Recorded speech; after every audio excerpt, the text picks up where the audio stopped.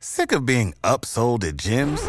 My guy, you're currently a base member? For $90 more, I can upgrade you to our Shred membership. For $130 more, you'll be a Swole member. And for just $300 more, you'll reach Sweat Platinum. At Planet Fitness, you'll get energy without the upsell. Never pushy, always free fitness training and equipment for every workout. It's fitness that fits your budget. Join Planet Fitness for just $1 down and $10 a month. Cancel anytime. Deal ends Friday, May 10th. See Home Club for details. Peace, family. It's 19 Keys with the 19 Keys podcast. You're listening to a high-level conversation. Tap in. All right, a word from one of our sponsors. Make sure you tap into Goldwater products. After you come listen to the information, you're going to need your memory stimulated so you can download everything in that prefrontal cortex. You want to make sure that hippocampus area of your brain that regulates mood, memory, and learning is fully functional and tapped in. Therefore, you want to tap into Goldwater. They have Smart Moss, Sports Moss, Vitamin C Moss, Colloidal Silver. They have just about everything that you, your child, and your whole entire family needs to stimulate your brain and your body and to make sure that your immune system is functioning. Before you tap into this great high-level conversation, listen to this song by Tezu Kulando called Goldwater. 19 Keys said drink cold water. Thank God for gold water. Anything gold is good for you. Peace, family. Another episode of 19 Keys. I did a survey online and I asked people what are some of the topics you like for me to talk about the most. And one of the topics, of course, that was my drum roll, but it is relationships. And so I picked a day on International Women's Day to just have conversations with women and to just want to hear their thoughts. And of course, it ended up turning into relationship talk with 19 Keys. So tap in for some great relationship talk. If you all are looking for any advice or you just want to hear millennial conversations about things that's going on today in today's time. It was a great conversation and I brought in many different guests to have this dialogue with me. So tap in and listen to the questions and hear what I have to say and some of these ladies have to ask. Peace. Everything will be stored and everything will be saved. So drop a key and let me know if you're a woman and you're ready. Follow instructions. If you're a woman and you're ready. If you're not a woman, you understand me, then that means that you can't come on the live because it's not your day. But interestingly enough, before we get into that, I wanted to talk about the presidential candidates. Being that it's year of the keys and being that everybody wants to position themselves to be the key for the 2020 vision, I had the opportunity, and this is not something that I usually do. Okay, cool. We're getting the keys dropping. This is not something that I usually do, is actually review politics in a way that I've been reviewing it, but it's interesting because and the way that psychology can be used against people in a way that the group mind is being used against people in a way that we've never seen it is interesting to study because in studying the effects of who these politicians will be, you sort of get to see the future being molded. And so one thing I learned throughout all of the politicians that I looked at is a lot of them were heavy problem based, right? They were selling the problem heavy. They were against Trump. They were against this. There was a problem with this, problem with that. And in this modern world that we're living in, we have all of these different solutions that can be viable for, changing a lot of change, right? But not a lot of them wanted to come on there and promise those different solutions and talk about those solutions and things that they will do and things that we can do and talking about tangible things that currently exist, because that's what Year of the Keys is about, the things that currently exist that we can use to shift the paradigm. And so there was one candidate, of course, that got on there. I forget his full name. Let me pull it up so I don't get it wrong. But it's an Asian guy that got on there. And I believe his name is something Yang. Let me pull it up, because I don't want to get this wrong, because I was listening to him and I liked some of what he had to say because of his style and approach to problem solving and solution-based thinking. And I thought that it was amazing because it's a style that we rarely see, but it comes from the entrepreneur mindset because he's an entrepreneur. And so therefore he was talking about ways, how entrepreneur would solve a problem, and how entrepreneurs would go about, fixing things. And he's also in a tech space. So it's about applicable information. There you go, Andrew Yang. And so when I listened to a lot of the other candidates, Cory Bookman or the other lady, I forget her name. I heard them problem based, and they was also trying to appeal to the crowd mind, especially the Black crowd, because when it comes talking about the crowd mind, you're talking about in the Black crowd, we can be appealed through our group think, through a feminine aspect, meaning our emotional brain, and we can be swayed through the sentiments and assuaged through the sentiments of our emotional side. And so a lot of people want to tell their stories and try to become emotionally connected, or pull up hot topics, and that becomes the appeal, and that becomes the drive to vote for them.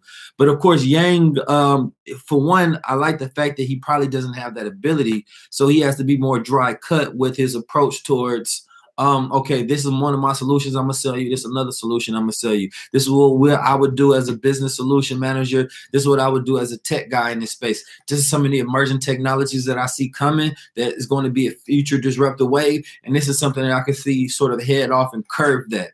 And I'm like, wow, this is one of the first times that, I've seen a candidate approach it from that manner. They usually approach it from a very suave, charismatic way. And speaking of women's history, you got the congressman in Somalia that I was just looking at. I can't remember her name either. I'm so terrible at names. But she was talking about how Obama gave us a pretty face, but he was a murderer. Basically, we led him away with murder. And so she was talking about he ran off some of the same fundamental ideologies that Democrats and Republicans have always used. He didn't really give us any change. And he didn't have to, because people accepted the idea. You felt good about him, but it wasn't based off what he did. It was based off how he made you feel. And someone coming from the Asian community has a lot to prove, because they're such a big stranger that it's like, no, you have to give us tangibles. If you don't give us anything tangible, I don't even see you as an option. And so I just kind of wanted to give my thought process on what I thought about that, because a lot of you all on this line, you still vote, you still are involved in a political process. And, you still are encouraged by these things and believe that we have, a sense of power. And, a few of these things sounded kind of like Bernie Sanders, very, fantastical and magical. The one thing about Bernie Sanders is he has a track record of talking good, but he doesn't actually have a legislative record of doing good. And so that's one of the one things that I noticed. And when we were trying to talk about, they were trying to talk about tangibles with him. Yeah, Ilhan Omar. And when they were trying to talk about tangibles with him, he started talking about his past of when he was in college and he was in civil rights movements and stuff like that, as if that track record matters when nobody cares. I don't care if Donald Trump was in the ranks of the FOI. If he's not doing anything, that doesn't matter. You understand me? I don't care if Bill Clinton met with Honorable Elijah Muhammad, you know what I'm saying, and every black leader that ever existed. You can't, but see what they're trying to do is they always trying to appeal to your emotion. And when they appeal to your emotion, because they know that the group think of black people it's a feminine group think. And when we do that, we can be, manipulated, controlled through the conscious emotion of our collective group thinking. So, I just want you all to think in an individual manner of, for one, get rid of your collective thoughts, and what you see and share, the opinions, the sentiments, the ideas that you see and consistently shared on social media. You have to remember that those are not your ideas. But once you log on, you are logging into the group mind. You're logging into the sentiments of the group mind. And so you have to be careful of being assuaged by those thoughts and allowing those to become yours, even though your individual thought process may be a lot more critical and deep thinking. And so if you're looking at it from an individual standpoint, then you're going to assess critically much differently than you would assess saying that, oh, this person thought that person thought that, this political pundit thought that. You're going to take on the idiocracy and the stupidity of the crowd, because the crowd lowers its intelligence once you become a part of it. And this is a characteristic to define whether you're part of the crowd. We're talking about anytime a group of people, 3, 4, 5, 6 more people come together. And Instagram is an instantaneous crowd because people are always together and you're always sharing that collective thought. What's up, Dana Chanel? You in the building. I said I wanted to talk with women. If I can get you on here to talk some of that good business, because, man, you're doing an amazing job over there. But so, yeah, I wanted to do that because that's one of the root things that I think that I find dangerous, that I find extremely dangerous in our decision-making abilities, as a whole. And individuals have studied us so well, and now their tool of study is experimentation through technology. And in that study, they get to learn more and more about us, and especially us being a consumer based people instead of the business people that's running the things. We're becoming, and they already know we're consumer based people because we're an aspirational people, meaning that even when things are not being sold to us or not for us, because we're aspirational, that we want those things. And so it's just very, very dangerous that I see what's happening. And so I wanted to position and put that in there, because those are some of my thoughts for the day that I see that can help people guide through these particular changes that consistently happening. And I think individuals are consistently caught up in their distracting thought process, because that's where the group mind is. And that's why documentaries work today when they didn't work, years ago, is because you're not assessing these things alone individually in your house watching something. You're now assessing these with a crowd around you, and whatever the crowd feels, you take as your sentiment of thought. You understand me? And so that's the interesting thing that I see as I go through an analysis of the current modern reality, that where we will be and how dangerous this will be. Because as we're discussing things in the culture that are emotionally sensitive, we also should be approaching when these jobs become automated. How will we have a place in this? How will we train our children to know how to, do business in the new emerging economy with AI? And how do we head off some of this machine learning? Or how do we use this to the best of our benefits? And when we get into that sort of thinking, then we are completely solution-based, but we are distracted, because we get caught up in the feelings and the sentiment of the crowd that are not even our individual thoughts. So like I say, once a person enters the social media sphere, they're no longer that individual that may have been a genius on their own, but once they enter the sphere of the social media, then they take on the intelligence of the crowd mind. And so that's the danger that I see. So now that I got that out the way and I got some of that thought out there, let's go ahead and bring some women in that want to talk. And we don't have to talk relationships. We can talk about anything. So I don't want to constrict the conversation. But for those who are ready to speak, and I know y'all dropped keys earlier, redrop the keys and let me know if you're willing to come on here, and I can share some time in the platform with you.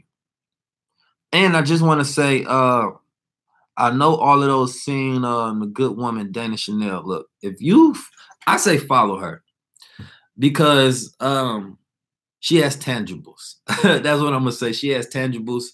And she's showing you they're showing you, I would say, as a family unit, how to do business, and not just how to talk about it, but also if you watch it from a strategy point, they have a very transparent business model. And they let you just get to look in the window as they cook, and not just get to stare at the dish. Dana Chanel. And here's the thing, I'm Muslim and she's a super Christian entrepreneur. You understand, with the sprinkle of Jesus.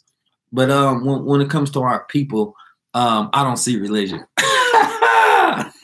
Like white people say, I don't see color. I don't see religion. The sister put it up there, Dana Chanel. Yeah. All right. So drop a key if you're ready, ladies. Let's get in here and have some of these conversations. What's up, my YouTube people? How y'all feeling over there? Let me know if y'all have any questions as well.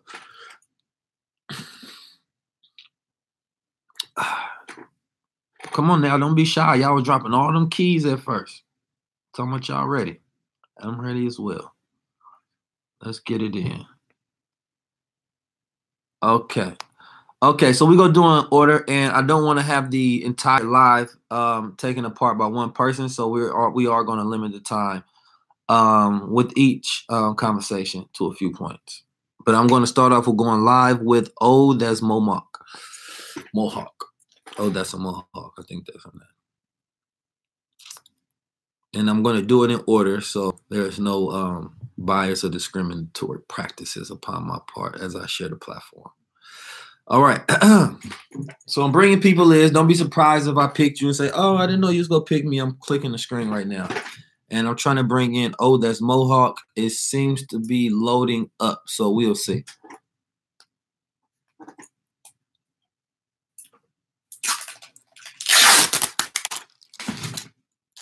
Well, she doesn't seem to be able to come in. I'm not sure if it's my live stream or hers, but I'm not sure if I have time to figure all of that out.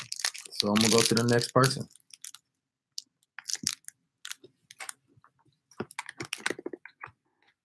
Because, you know, I'm not sure if you're trying to get ready and all of that good stuff.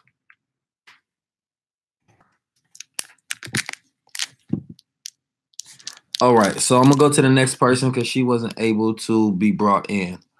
Ash, let me know if you're trying to come in too, because I would like to talk to Ash. All right, let's see. Come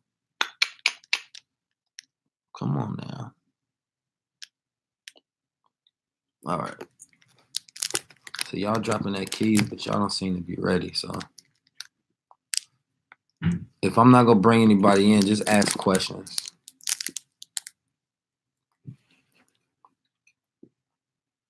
You say it wasn't connecting? All right, let me try again.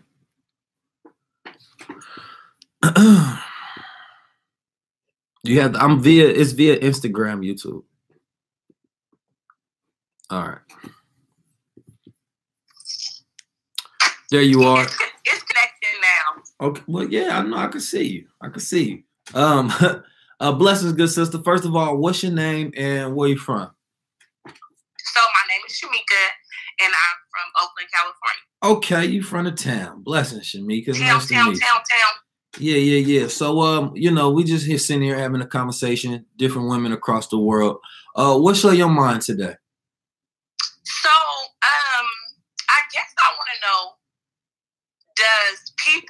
Does men, and I know you said we could talk about anything, but since you referenced relationship, I would want to ask, does men pass like their adolescent blueprint have a lot to do with the way that they treat women and multiple women? Because it seems like I guess I could say that a lot of people that I come across in the dating field, a lot to do with the way they treat women has to do with they adolescent blueprint, the things that they went through. So, am I correct? Or I would say that just a bit. Something else. Just across the spectrum of human behavior has a lot to do with how you raise, and you know, the things that you've seen growing up, and the things that you were taught, and the things that you observed, or the things that you weren't taught. And so, a lot of people are victims to their observation and victim to the programming that they've went through that doesn't allow them to grow out of the construct of their programming. And so that's the interesting thing. And so I have a lot of empathy for a lot of people across, you know, the spectrum, just because I know that as I always say, not everybody has a key in their life. Not everybody has somebody guiding them in the right direction, teaching them the right things, showing them the right things. So observed behavior is something that's perpetuated later on, because a human being, essentially, as we grow in our bodies, you know, and we grow in brain development, it doesn't mean that we necessarily grow in better knowledge. You understand me? Right. And so there's an assumption that because a person is 25 or 30 or 40, that they should know better, you know, but the only way a person know better is if they actually have knowledge of self to do better, and they have experiences that cultivate that into wisdom of doing better. So if a person was never shown better, regardless of whatever age, you know, and I also looking at it, and I say that because the way I'm looking at, like, you know, man, the way I qualify man is based on one who fits the correct principles of conduct and characteristics of a man and principles of a man. But otherwise, it can just be a boy that is grown. You understand me? So there are a lot of grown males or a lot of grown boys. Reach the potential that he's supposed to be at. Right. And then there's some people that have gotten as far as what they was taught, like as far as what they know is the best thing to do, they're trying to do that. But then there's a level of growth that they may have never been exposed to. So I always say that, you know, there's development into manhood and masculinity, and then there's divine level of manhood and masculinity, which means of the higher mind. And so there's a lot of men in basic form of what it means to be a man. They have reached that. They're learning to provide and protect and produce. But when it comes to particular sensitive faculties that they can have in empathizing, understanding a woman and understanding self, they may not have those qualities, you know. And so that possession has to be cultivated and has to evolve within a person. And so anytime that we're, I think, assessing one another from the opposite sexes, we first have to look within first, right? And we can also parallel our own behavior and experiences. So you have to ask yourself, I agree. Yeah. If you watch nothing but toxic relationships growing up, unless you have something outside of that that's showing you a better model, you're going to grow, you know, perpetuating that observed behavior, mirroring it in a lot of ways. But sometimes we got a moral compass that tells us, no, that's not right. I'm thinking how about people should just want to, if I know that I grew up this kind of way and I'm aware of it, like I self-aware and know, like, oh my God, I know I went through this, I know I went through that. I would think you wouldn't want to, you want to be better. You should want to be better. You don't want to repeat anything that you experienced when you was growing up. You just want to do the different things so that the outcome could be just more successful. Right. And here's the thing about that. You know, we had a greeting meet in Dallas, and Brother Ben had told the story about I like Brother Ben. Brother Ben got some good content. Yeah. He told the story about one boy that grew up and watched his father be absent, and the excuse was that he said that, well, I didn't have my father, you know what I mean, in my life, so that's why I became a shitty father. Right. And then the other boy that same son grew up and said that my father wasn't there in my life, and that's why I don't want to be a shitty father. And so you get both of those sides of that spectrum. Right. And so you get somebody that looks at that and they're completely instead of like attracted to it, you know, they want to cut off that cycle and cut off that perpetuation of that cycle. And so it's like, as human beings, there's a lot of fault in everything that we do. Just because you have to ask yourself, well, I'm human too, and I didn't make that decision. But at the same time, I look at it from, you know, a standpoint of we're a cultivation of everything that we go through, all ideas, suggestions. There's many different things that human beings go through in the dichotomy of what makes you who you are that creates your current programming. They'd be like, okay, this is why I behave that way. That's why I behave that way. Right. And so I look at it between the ages of 1 through 7, it's like when you purely programmed. You understand me? Like the stuff you watching your parents do, peers do, friends. Right. And you don't realize how much of that is affecting you as adults. Because if you can't remember everything, you got to think about how much that we remember. If you go through your mind right now, there's certain key things that pass down throughout the year, but that doesn't discount that every second of your life you will still being shaped by experiences. And so a lot of men never go through the study of the woman, right? Because as I've made plenty of mistakes in my life, I'm a type of person that goes into a study of self afterwards, and that you get that sort of self-accusing spirit within that punishes you because you know better.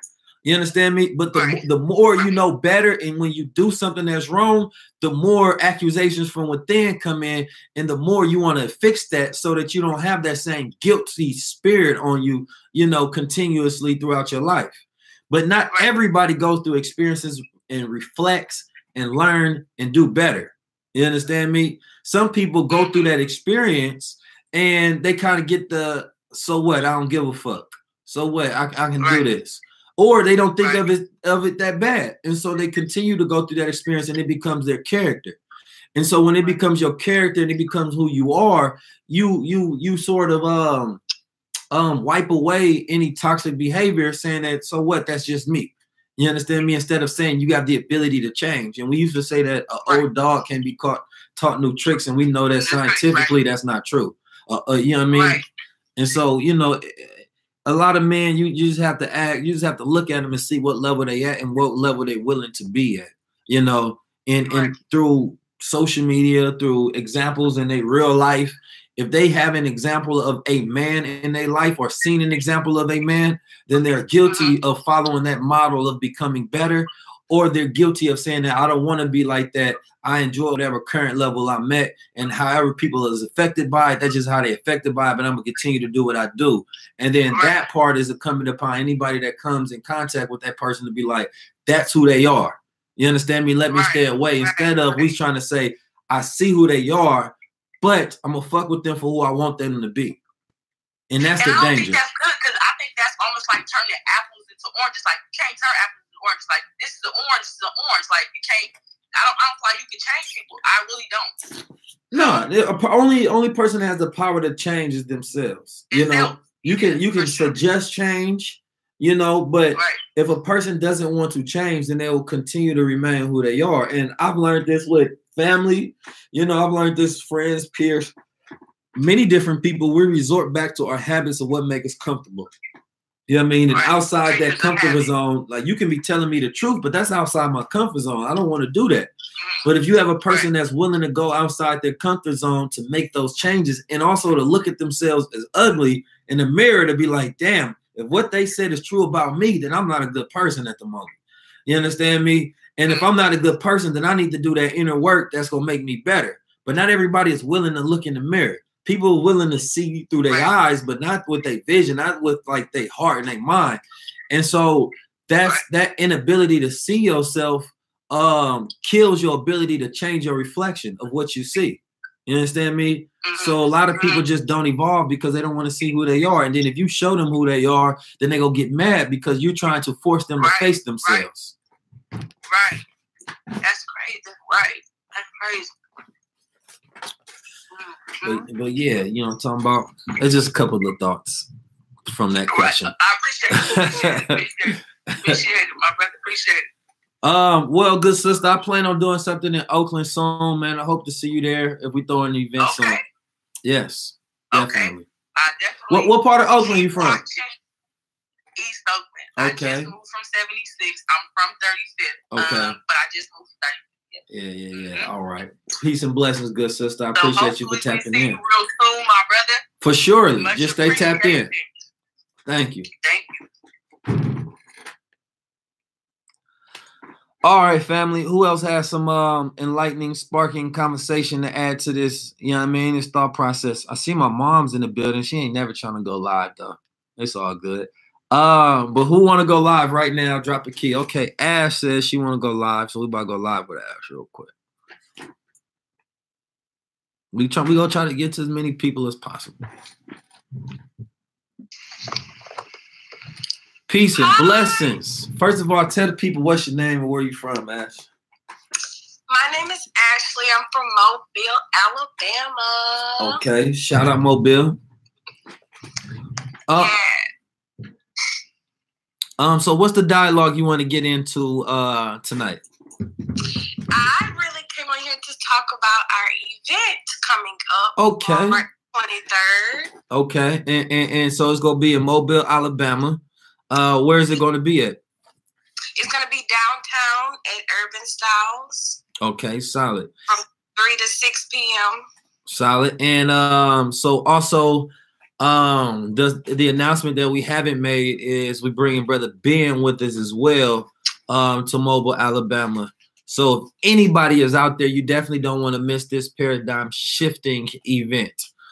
Tap in with the good sister on all of the details. I think I'm gonna go ahead and drop the flyer before the night, so you all know it's real. You understand me? I wanted to do another one where Brother Ben was included, so we can do something like that as well. But was there? So you a businesswoman, and you know, you came to our Houston event. And that was a beautiful event. And, you know, we've done some business together. You got some consultations. a few other things. And you've been running business for a while now, and you're learning to evolve in business and get a better sense of it so you can have continuous growth. And so my question of it is, as a businesswoman, where do you see the opportunities, or do you see opportunities that are in more of abundance for women to get in business? Yes, definitely. You just have to find your passion, do your research, find mentors like you, get a consultation, because you gave me so many business ideas. Like, you sparked my business a lot. So you just gotta, when you get in tune, everything will just become aligned. So Facts. That's how it's for me. Facts.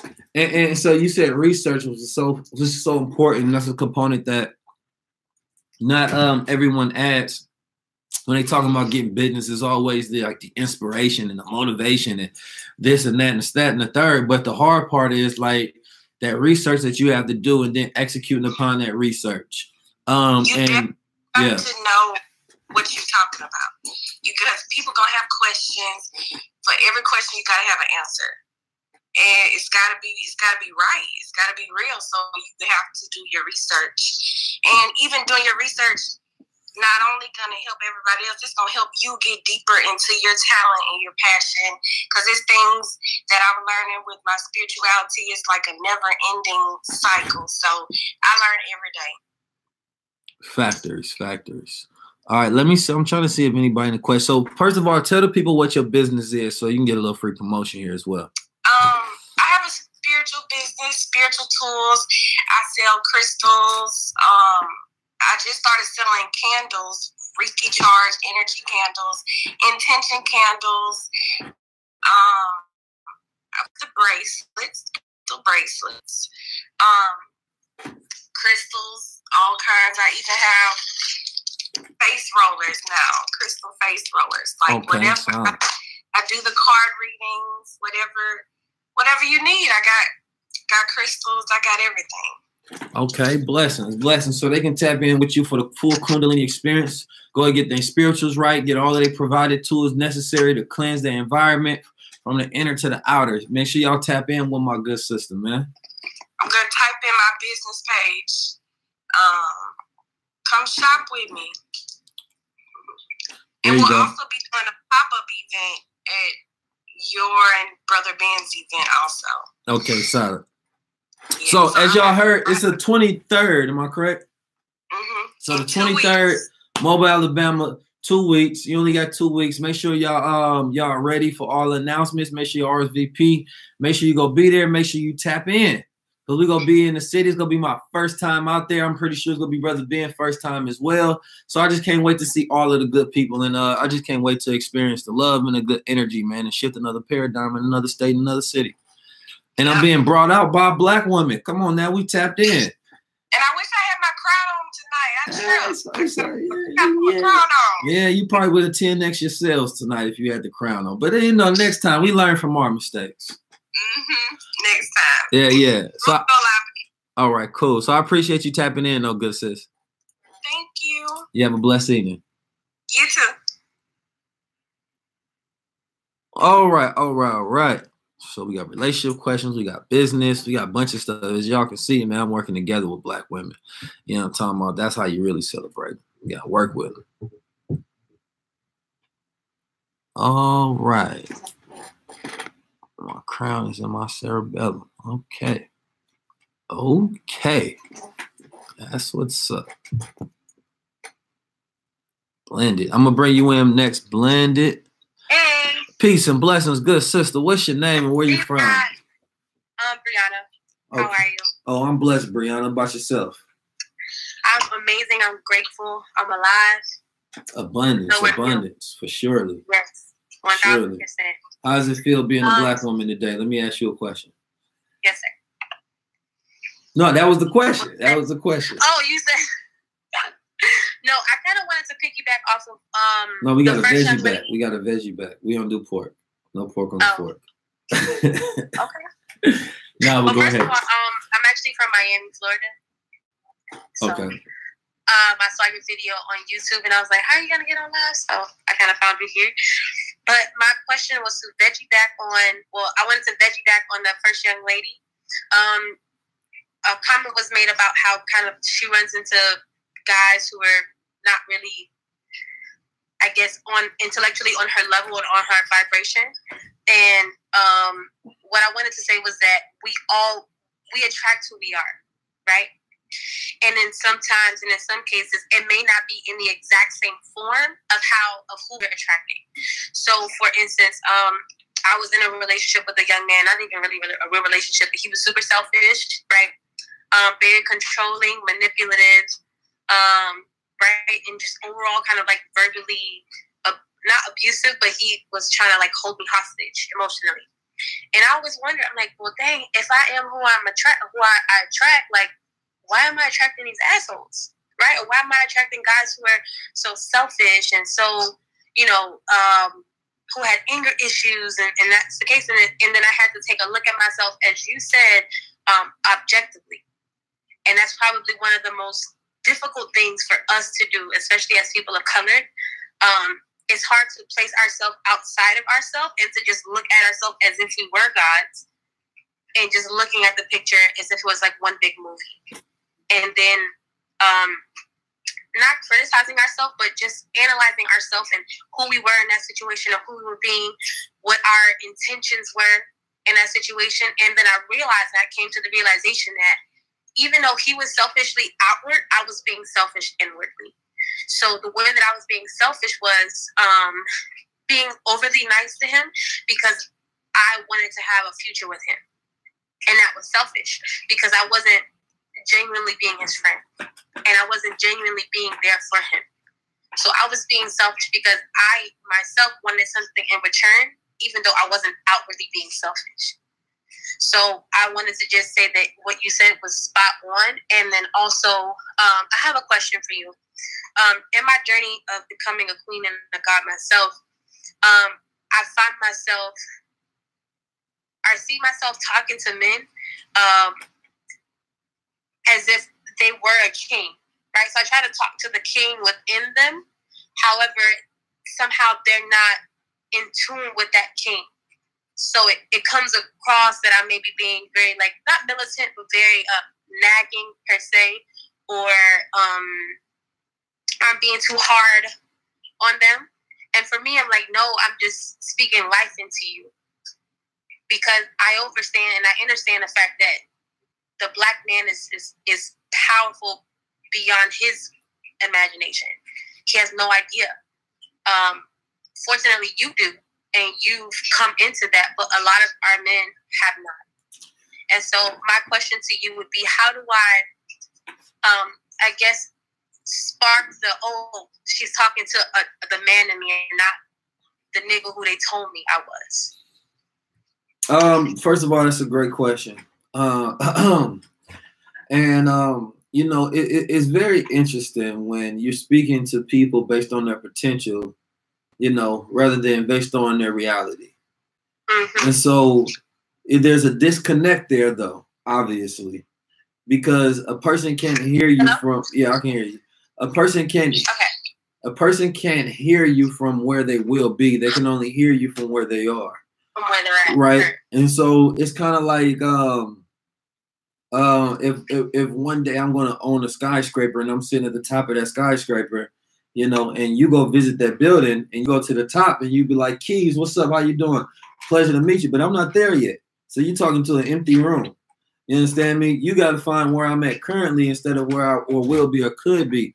But I only say that in this manner is that oftentimes we speak above people instead of speaking to people, and so in that cadence, it can sound authoritarian, it could sound like a parent speaking to me rather than someone that's lifting me up, and so doing that is recognizing those details that you can fix because you're going directly to big picture, like, no, I'm speaking to the God, right? But what makes a God? What makes a king, right? So first you would have to build that person up and then speak to who they are, right? So when you going into the details, which the women have the great ability to do is to go into details and find the potential of a man and nurture that existence until, you know, that person becomes that. But I think a lot of people have expectations and judgments like, you're not the guy that I want you to be. And so sometimes the tone can even be condescending because you're speaking to people based on their potential instead of their reality. And so it's 100%. Like, yeah, if you're a teacher and you got 5th grade students and you know one day they're going to be in the 6th grade, you speak to them still based on the curriculum of the 5th grade so they can graduate to the 6th grade.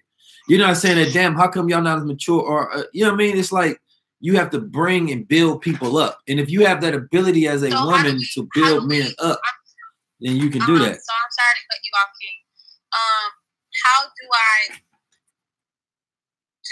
How do I well, build first, a person up? First, you have to build yourself up, right? And the more you get in tune with self is the more you'll be able to understand others, because you have to be careful of, you know, manufacturing our flaws onto other people and wanting them to, and like, just because you know a man can be a god, you kind of put a guilt on him. Like, you know what I mean? Be this thing.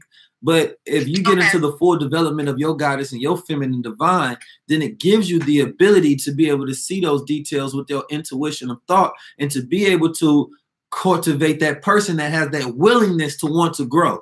The only thing that, see, a person has to have that willingness to want to grow. He doesn't want to become a god, then you pulling on a dog, right? But if a person wants to become a god, then you're helping cultivate him into that godhood that he wants to go with, right?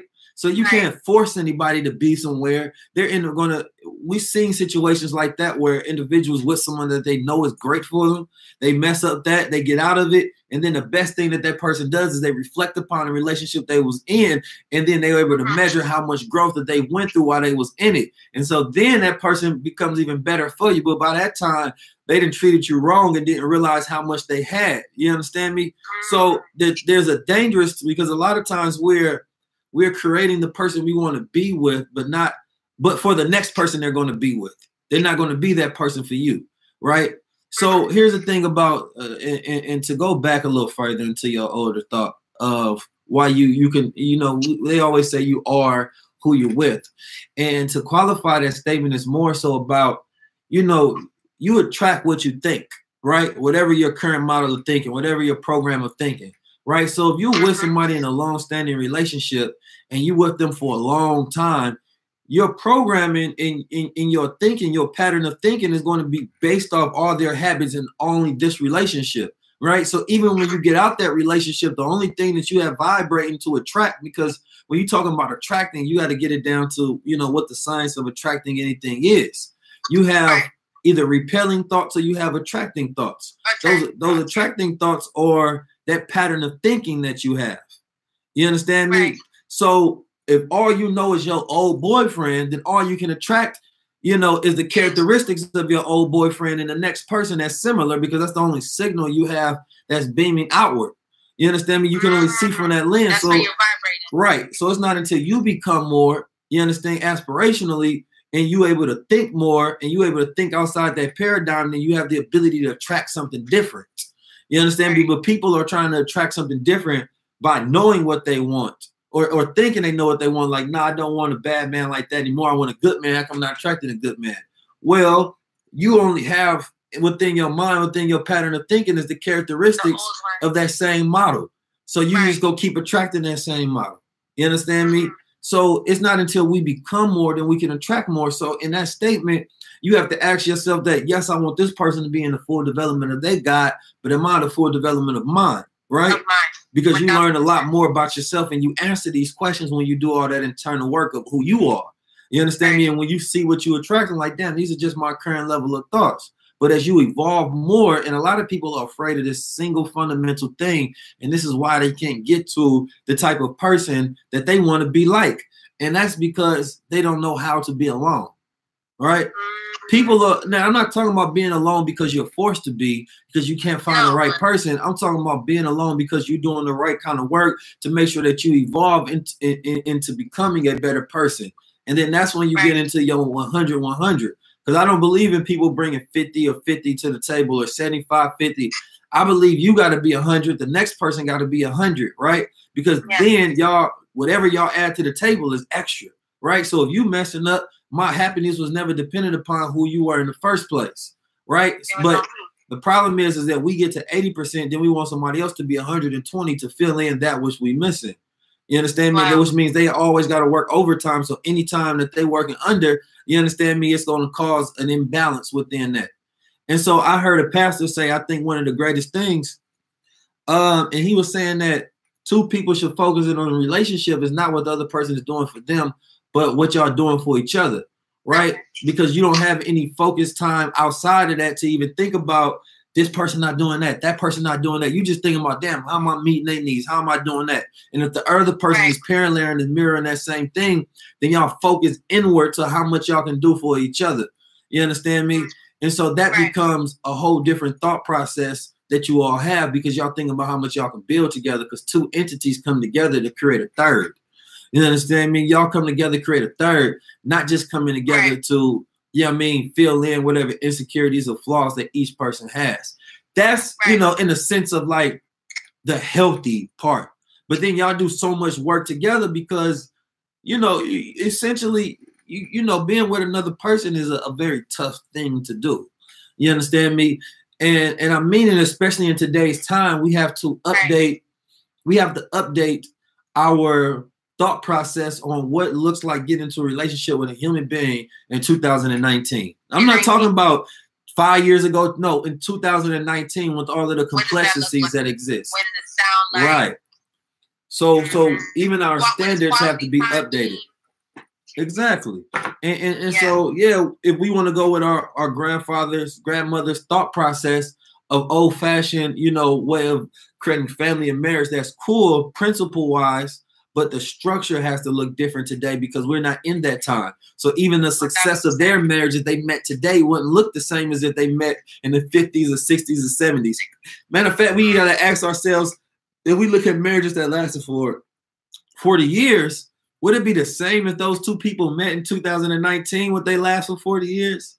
So probably not based off those same structure and those same rules, because even for a man, it may have been easier to be in a relationship when more of a patriarchal thought was reigning more supreme. But now that the structure has crumbled, it's much harder in a lot of instances for a man to redefine what it means for him to have power in a relationship. You understand me? And the complexities that may exist when a person's talking about submitting to each other. You understand me? So even those dynamics have to change. So it's like going back to the drawing board and y'all building a relationship together instead of coming with all the preconceived notions, structures, ideologies, indoctrinating thoughts. You saying that this is what our relationship looks like, and then y'all can build upon that because that's an agreement of terms that y'all coming to. So I appreciate you for tapping in. Thank you. I appreciate you, King. No that problem. was great. That was awesome. Thank you. Thank you. Thank you. Have a great night. You as well. All right, tap in, people. Let me know if y'all got some more thoughts over there. Paradigm shift to cut. I'm not bringing in no fellas. Stop saying bring me in. Let the ladies get a day. You know what I'm talking about? Hey, bring me in. I once said on a podcast that if there was no more women existing in the world, I would have no reason to live. Like I'm gone. I'm out of here. I don't believe in suicide, right? But if it's like no more women exist in the world, I gotta go. I'm about to meet y'all whatever your celestial energy has traveled to. I'm coming. You know what I'm talking about? I gotta go. Ain't no way I just be sitting around. It's just a bunch of dudes. Oh, I'm out of here, y'all. I'm adios. I see y'all later. You know what I'm talking about? All right, so let's see who we got on here. I said blended next, so we'll go blended. There you go. For real, though, you gotta be honest with yourself. See, women, I feel like women can do a lot longer without men. Like they gonna be kicking in the social groups and all kind of different stuff. But with men, chaos erupts much faster. I'm out the door. Well, I'm at least find another planet or something. Like I know Mars got some women. You know what I'm saying? Or Venus or something, but I ain't standing on Earth. Peace and blessings, good sister. Tell the people what's your name and where you from. Hey, y'all. I'm Kelly, and I'm from Sacramento, California. Blessings. You know what I'm talking about? California tapping in tonight. Know All right, it. so what's on your mind? Well, I have a general question more so for the single ladies. I'm pretty sure there's a few of us in here. My question is, as a woman being single, as far as not entertaining a man, being celibate, not having much interaction, like not casually dating, any of that. My question is, when you get comfortable with yourself and you're by yourself for a while, how do you even open up or allow somebody in that space, or even start having those thoughts to accept some type of relationship, or even the thought of having somebody to interact with? Because being single, sometimes you can get comfortable in that space and okay in that space. So my question is more so the not when we had our consultation, not chasing, more so attracting, but then also allowing yourself to be open to a relationship, I guess I would say. Yeah. That's a heavy question. And then let me preface this whole conversation by first saying I'm not an expert at all.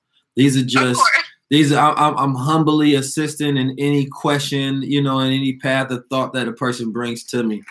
And I want to say that because that's a very expert-based opinion. I mean, thought and being able to answer this question. But anytime a person spends time alone, and you become more valuable in your alone time, meaning that you're adding more onto self. You're becoming a better person. Like you're adding all of these great qualities onto self. And when you're spending all of that time alone, what can possibly sometimes erode is your sociability skills, and being able to talk to people and things of that nature, because you're so used to spending time alone. Right. And I say that from like an introvert standpoint. Like I know when I'm in my reading mode and stuff like that, it's different than when I'm in my extrovert social mode and speaking to more people and broadening my horizons. And so, but the best thing that you can do, though, and when you're spending time developing yourself, is to cultivate a thought process of knowing what your worth is, and then also spending time specifying what you want. Because when you spend time developing self, you start to learn what you want from yourself, right? But you also have to take some of that time spending knowing what you want from a partner, right? So if you create that list and you create those ideas and that model of what you want, when you're ready to attract that thing, then you want to accept nothing less than what you've put out there, right? And I don't mean it in like, oh, this person got to make $1 million, got to look like Keys, got to, what I'm talking about? No, just play. No, but seriously though, like we got to create, like if you want to, like you have to create a standard of something that you want. And the more specific you can get in that standard, the easier it is, I believe, to attract that what you want, instead of walking outside like, okay, where they at? Nah, you don't even notice certain things. Like when you go shopping for a BMW, you're not looking at all the Toyotas on the road like, damn, it's not enough cars. Like, no, you're only looking at the different model of BMWs that you want. You just picking from the different classes, the different years, how they run. You understand me? Is the engine right? You feel me? Like, how does it work? What's the miles on it? All of those different things. But when you don't even know what model you want, then you just walking outside saying that, damn, I'm just a little overwhelming because of all of these different choices. You understand me? So that's why I think it's important for us to determine first and specify what we want. And that's why the inner work is important, because it lets us know in that reflective time of what do we really want. I'm not talking about what your friends say you want, what your parents say you want, what society. I'm talking about what you think you want, and then also qualifying that for what will be the best for my future, what will be the best for my children. Because I know we're not thinking that large. You understand me? But it's like anytime you lay down with a person, y'all can come up with some children. You understand me? So it's like you should think about your future. You understand me? So it's a very important thing. So that's why, when you think about self in a divinity sense, and you think about who you are and how powerful you are and the gifts that you come with, then all of that self-worth is attached to every instance of everything that you do. And of course, that is hard to find people that appreciate you in the same light that you have cultivated to appreciate yourself. And so what ends up happening is the average person lowers their standard to be accepted and appreciated. You understand? Because they like, damn, I know ain't nobody gonna appreciate me up here. So let me lower it to here and see if somebody fits it right there. And then you say you find somebody right there and say, well, I can nurture them to appreciate me more outwardly, right? And so you can go either one of those routes, because sometimes that can work, but it may take much longer and a lot more mistakes and a lot more heartache for a man to appreciate you after the fact than a person appreciation you coming in there. You understand me? So, like I say, I think the most intentional thing is to know who you are. You understand me? Like if I call myself a god, you understand me? I can only be with a goddess. You know what I'm talking about? Like I can only be treated like a god. We can only cultivate something that gods can do. And anything less than that, I won't be happy with and I can't accept. You understand me? And so when we think in long term, then we know what we should know when we know ourselves, what we're willing to accept in the long term. You understand me? And so I think that's the most important thing.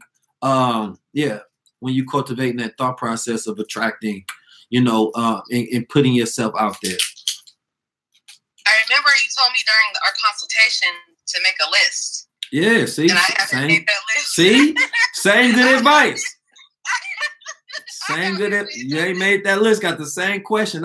Look, this is what I always tell people about questions, is that we sometimes get stuck in this phase of questioning phase, right?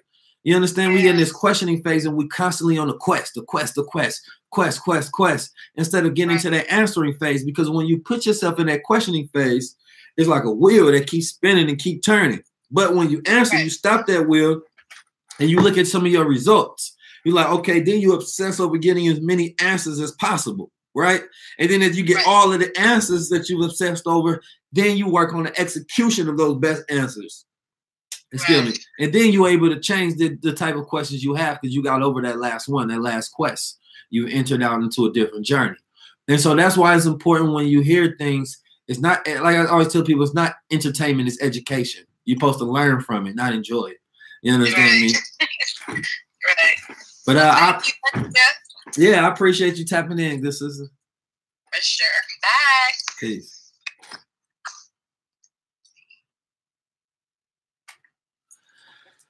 All right. We tapped in. Yeah, write that list. You know what I'm talking about? If you get the consultation, you don't do the work. I mean, you're wasting your money. All right. So we got fellas, stop requesting. I'm not adding you. What James Brown says, he says it's a man's world, but it ain't nothing. They're not the woman or the girl. All right, so Melanated Goddess, I'm trying to add you in. Let's see if you're there. I made mine, but I have to add more things. That's fine. Yeah, I ain't spitting. This the crown. She already know. Black Dime, no, these ain't even my words. These are all coming from the crown. When I get that new crown, it's that black and red crown. I get a new crown. I'm gonna talk that talk. That's all. All right. So I don't think Melanated Goddess is coming on here. So go ahead and send in your request in, and the lines are still open, and we go tap in. And also, if you in YouTube, let me know if you all have any questions over there, because I see it's a good majority of y'all tapped in right now. Cool. So yeah, y'all in here on YouTube right now.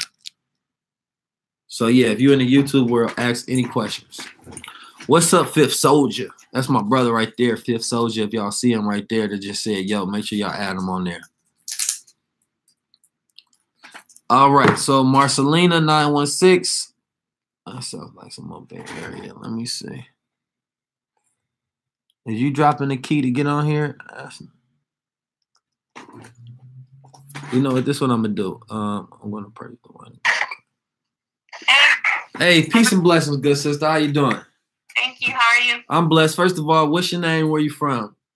My name is Marcelina. I'm from Sacramento also. Everybody from out here in Cali. Okay, I see we tapped in. So what's on your mind today? So with it being International Women's Day, Ah.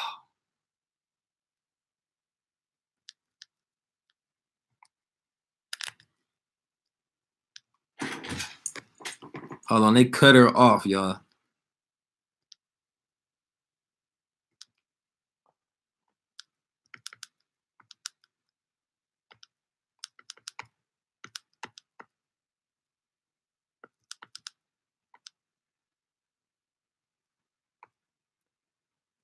All right.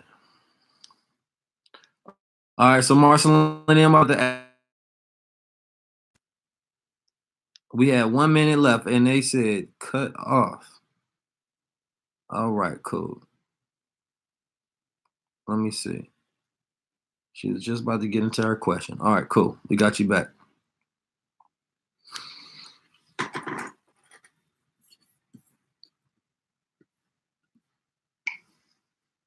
All right.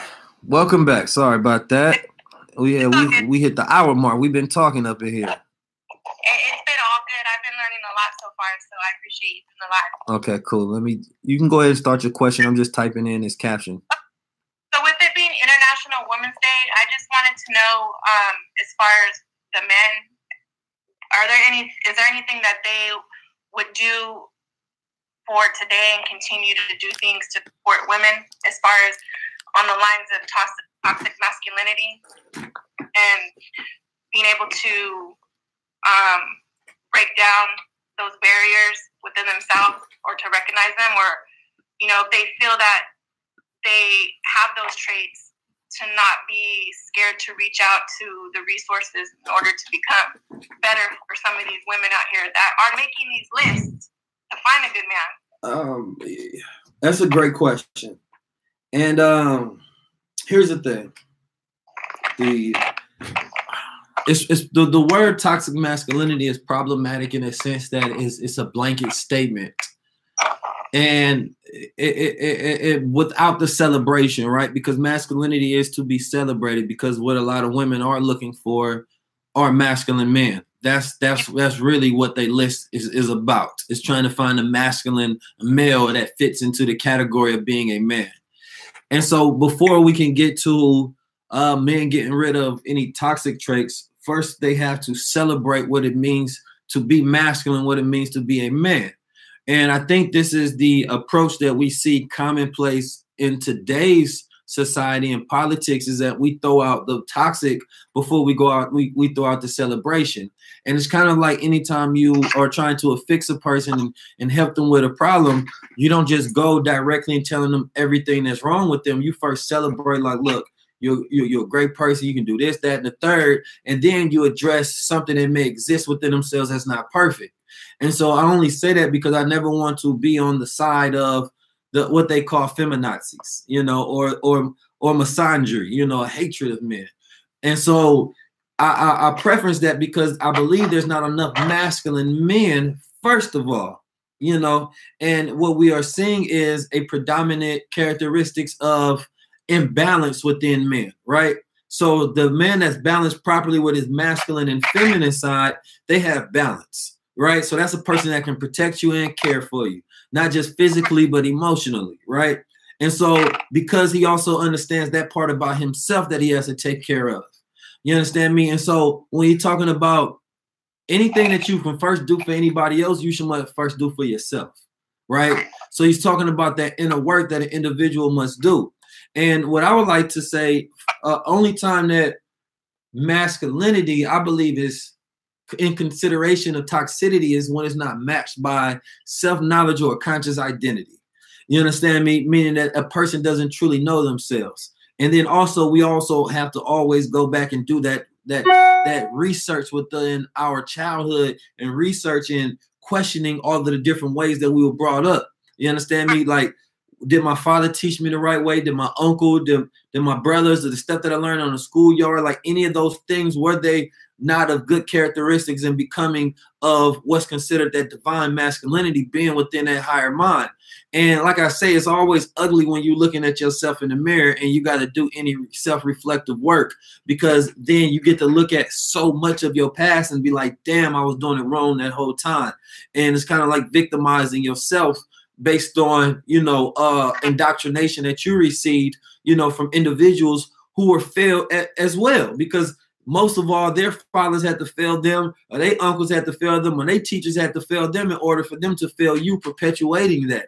And so I think what we also have to look at anytime we're looking at both sides of the spectrum is that empathy of recognizing, like, damn, they were made into who they are. Everybody's made into who they are. You don't just get raised the best way in the best cultivated circumstances, and then you say, you know what? During my 18 years old, I'm gonna choose this wrong route. You know what I mean? I'm gonna choose to be so-calledly what society considers to be toxic.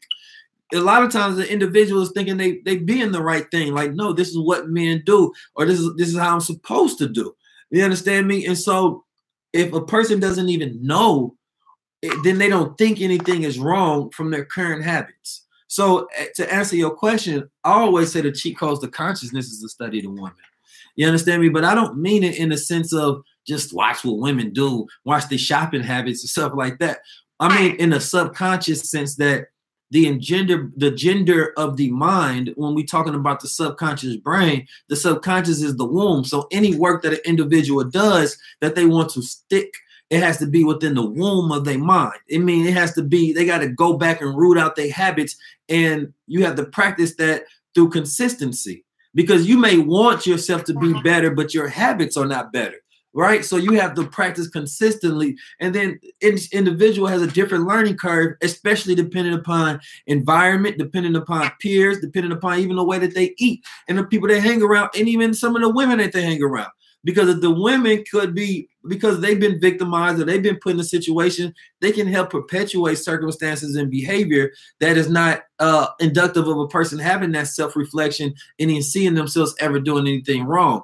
And so there's a lot that goes into that, and depending on like race, class, situation, like each individual is in a very interesting, spectrum of where they need to be. Now, personally, if you're going to become a better man, you should pattern yourself off a better man, right? Like if I've never been in a marriage, I'm not going to I can't pattern my behavior of what I would do in a marriage based on what I would do in a marriage because I've been in it. So I'll find somebody else who's existing within a marriage that has qualifying experience that I can learn from. So when I get in a marriage, then I will be mirroring that behavior of what I learned from them instead of having to go through the experience and making my own mistakes. You understand me? So for one, like I say, and there's probably not a lot of support or advocate groups for men to come together and become better. Now, we have it in the Black community. It's called the FOI. It's called the Nation of Islam. If you want to go to a Monday meeting, those brothers are there already waiting for you to just come and join in the conversation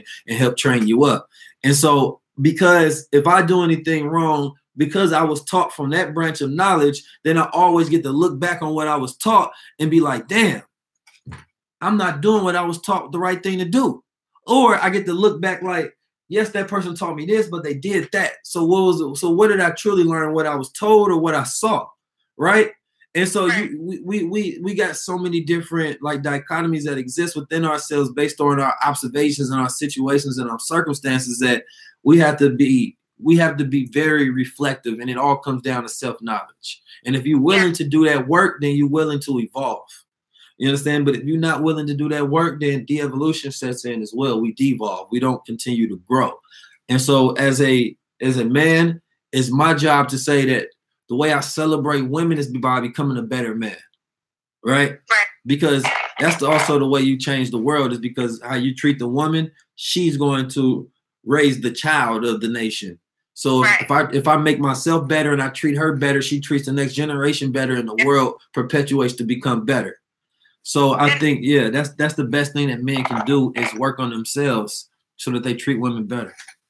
Thank you for that. And I mean, for the record, it's not my place to change anybody, and I wouldn't want to change anybody unless, they asked for some type of guidance, or because as women, we're nurturing.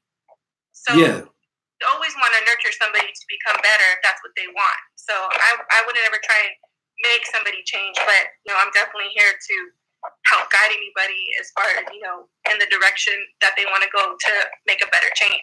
Facts. So, Yeah, I would say evolve rather than change. Change is one of those words that subconsciously we fight against because, you know, we don't want things changing who we are. We love who we are. So when you talk about evolving, it's helping a person become more. But change is one of those words we fight against once we hear it. Like, they trying to change me. Like, nah.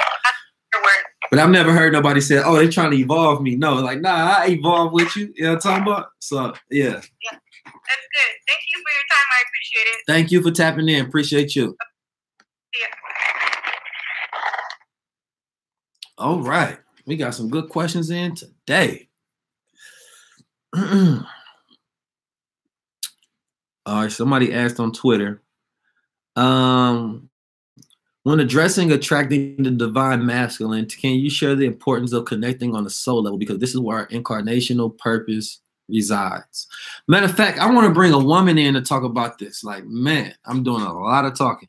Let me bring a woman in to talk about this. Who want to talk about some of this soul stuff? You know what I'm talking about? Some of this soul glow. You know what I'm talking about? Hey, I play too much. All right, so I see a lot of you beautiful souls out there. Drop a key if you want to come in and talk about some of this this soulmate stuff and all that good stuff. You know what I'm talking about?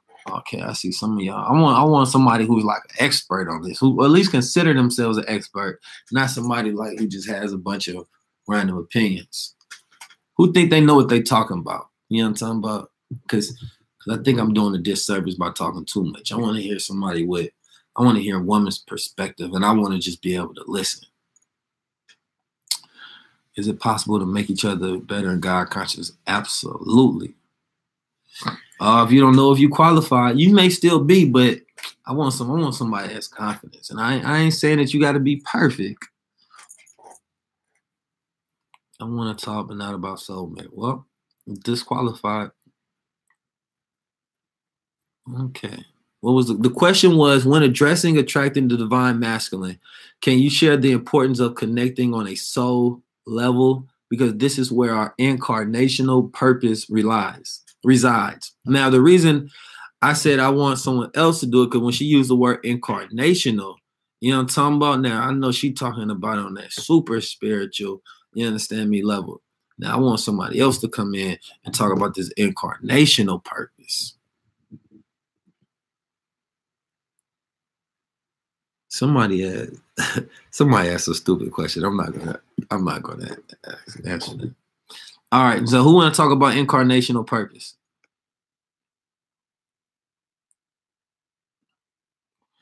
All right. Well, about to try. Let's see who got something. Oh, Dirty Joe said, I just want to hear this.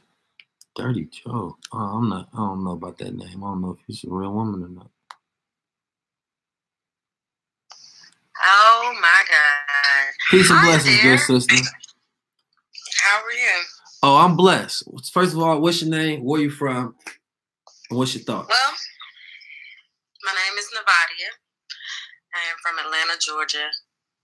I wasn't even expecting you to.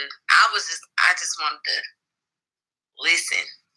I'm not really too educated on everything, but I do know, like, when souls have been connected, it's a mind situation. It's mental. It's more mental than anything, because it's not hard to explain, but it definitely is. So I don't know if It's all good. I appreciate you just for tuning in and tapping in. You understand me? Thank you very much. I wasn't expecting you to call on me. I'm sorry. Next time I put my hand up, I'm gonna make sure I have more intel about the situation at hand. All right. Thank you for tapping in, though. Bye. All right. Next person, drop a key. I'm adding you in. We're just gonna do it non-discriminately. Let's see who ready. That's what's up, man. Y'all all over the planet. Y'all all over. Keys around in the guy.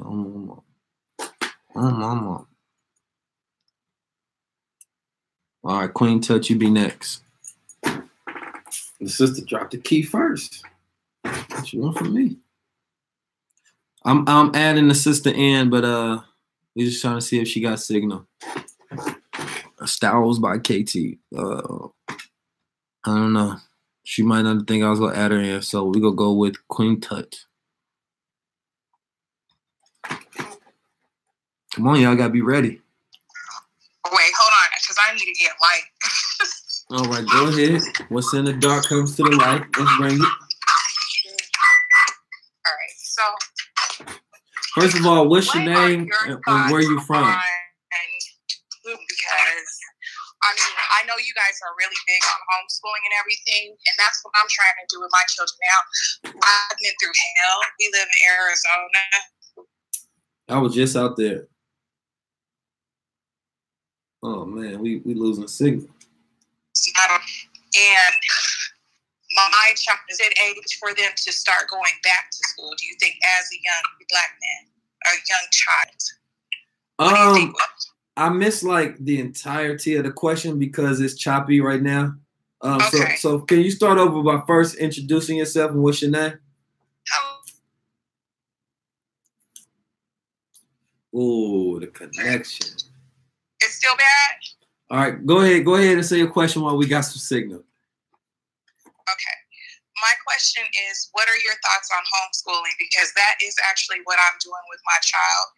They're both little boys, 7-year-olds. What do you think is a good age for them to get back into it? Because for me, I stay in Arizona, and diversity is very slim to none. And where we live, there's Confederate flags and shit, and because we're military or whatever, so it's just an unsafe environment, you know. So you saying what's a safe age for them to get back into public school? What do you think about that? I'm gonna tell you I can only tell you really generally what my experience was. When I was younger, probably up until 6th grade, I think it was 6th grade. I didn't go to public school, so I went to private school, got private education in a Muslim school. And throughout those years, that's when I learned the most. Like I still remember the stuff that I learned from private education. When I went to public school, I didn't realize how ready I wasn't because public school taught me how to be a savage. You understand me? Like that's public school taught me how to be a savage, and I say it like that. Now, the one thing you learn from it, of course, is your experience is different, and you cultivate a street knowledge. Now, I'm not sure how it is in Arizona, but when I first went to public school, it was in St. Louis, Missouri, and that school was amazingly savage. You understand me? And so you don't even realize that it's a whole different caliber of badass children until you become one of them and you get around them and you realize kind of how sheltered you was in seeing certain things, and your idea of what was bad changes to like, damn, they crazy. And what that does is it expands the borders of what you will and won't do as well. When at first you was kind of confined to like, nah, I'm not going to do this, I'm not going to do that. But when you're around other people and individuals, you know, that's doing it, then you take on their activities as well. So I would say, you know, private education is right now, I think, the best education. Because right now we have more tools as private educators to be able to teach them many different things that at first there wasn't that many tools. Like the internet is probably the greatest tool, and technology, of course, is the greatest tool for homeschooling and private education. So, you know, at the time, it probably would have been a lot harder for my mom to educate me at home. You know, but you can create curriculums and also give them college courses that they can take online. It's just only implementation that you have to figure out is, you know, how can they do things that's like experiential in real life so that it can encompass that as well. And they're not just good. Right. They're not just good on the computer, but they know how they have other skills like critical thinking, problem solving, people management, and things of that nature, and being in different situations that make them more diverse human beings. Right. And so I would say it's like your biggest challenge is figuring out how can you give them experience, you know, and creating curriculum and things of that nature around that, you know, like you said, social skills, because I think the private education is more than enough. Like you can teach them how to code, you understand me? You can teach them many different facets, and then also the world that they would live in will be a lot different than the world that we're currently in. So the way business, the way jobs, the way all of these different things are going to be is going to be a lot different than the current reality. So I would teach them, you know, skills that they can use, to start business education now. Like, I know a young man that started at 12-year-old, and that was just last year with his own business, Spurgo, and he lobbied his mom to homeschool him because he realized he was making more money than the teacher, and he didn't want the reality of what that education was going to give him, which is not as much as he was already getting for himself. And so when I was in Philly, he asked me to help convince his mom to homeschool him because he said, I'm making more money than the teachers. I can teach them something. Yeah. And now now they pay him to come into schools so that he can motivate the children. You understand me? And so like these young children today have such a greater capability, and they can also leverage the fact that they're young, which also gives them an experience part, that social skill part. So giving them projects like that and things of that nature allow them to start developing those social skills. And so even if you don't know how to do it particularly yourself, you can always find someone who has that program and enroll them in that so that they can get that skill. But I would definitely stay homeschooling. Probably best. Yeah, private. I don't trust the public schools at all. You might not. Here's the thing: it's like they're going to be spending more time at that school with their teachers than they are with you. So they're going to be raising them and not you. You understand? Right. So that's going to be the problem: is you don't have the power to raise your own children anymore. And so when you send them to those schools and things of that nature, you just don't have it. True. And somebody just asked me, "Do I have children?" The question is no, but I have. I've been a child, and then I also have parents that I've learned from, and I also have brothers and sisters, probably like 10 nieces and nephews at this different point. Oh yeah. So my younger brothers, my older brothers, so I get to learn all of this different stuff. But then I also study a little bit of child development and psychology, and just studying general reality of what's going on. And so a lot of people think that being a parent qualifies you to be a good parent, which is not the case. Having knowledge, starts to qualify you to be a good parent, and then the experience that you go through as a parent makes you a better parent, right? One more question I have for you, because you're very deep. I like how you talk real quick. That's one reason why I deal with you. But what is a good book that you would recommend maybe a single mother or something like that to read for her children, like her boys? You know what I mean? To like encourage them, or just to have some knowledge on how to come at them. If you have any books or anything in mind, I know it might not be off the top, but just material, any material on that. And you said how to come at them, rather? Yeah. When you talk about manhood development, of course, I always recommend The Message to the Black Man, because that first sees them with the knowledge of self. And I believe that one of the greatest sparks that I've ever had, and I talk about this a lot, is that my parents ever told me, is when they told me who I was. They told me I was a god. And when I was younger, I thought that was like, okay, that was like a magical power that I have. And as I got older, I really realized that they were saying that, there's a protocol to it for once, that I must have knowledge that qualifies me with this ability to be able to do what I want as an executor. And, reading The Message to the Black Man engages especially young Black boys with that confident building thought process that the rest of the world may look at them a certain way, but in their inner mind, they have built up like, no, this is who I am. So regardless of what you throw at me, it doesn't matter. I've already created the self-image of who I am based on this knowledge. And so being able to put that, I think, creates their shield when you're not with them, that they get to take that with them regardless of where they go. You understand me? And then as they grow and mature within that understanding, they realize it's something that they have to humilify themselves in situations. They have to always think and outthink, the rest of the world, and do their inner work on themselves consistently, and get to check out what it really means to be a boy to a man in development. Like there's so much context that goes into that book. But introducing them to that, and also just create a list of men that you respect, like that you highly respect, that you consider to be archetypes, of manhood. and then allow them to study them so that they can pattern their mind off their behavior. So if they in certain situations, they be like, oh, so-and-so would do it like this, or so-and-so would do it like this. So they start to think like the right man. And so like, yeah, creating that list is very important. All right. Well, thank you so much. I appreciate it. No problem. Appreciate you.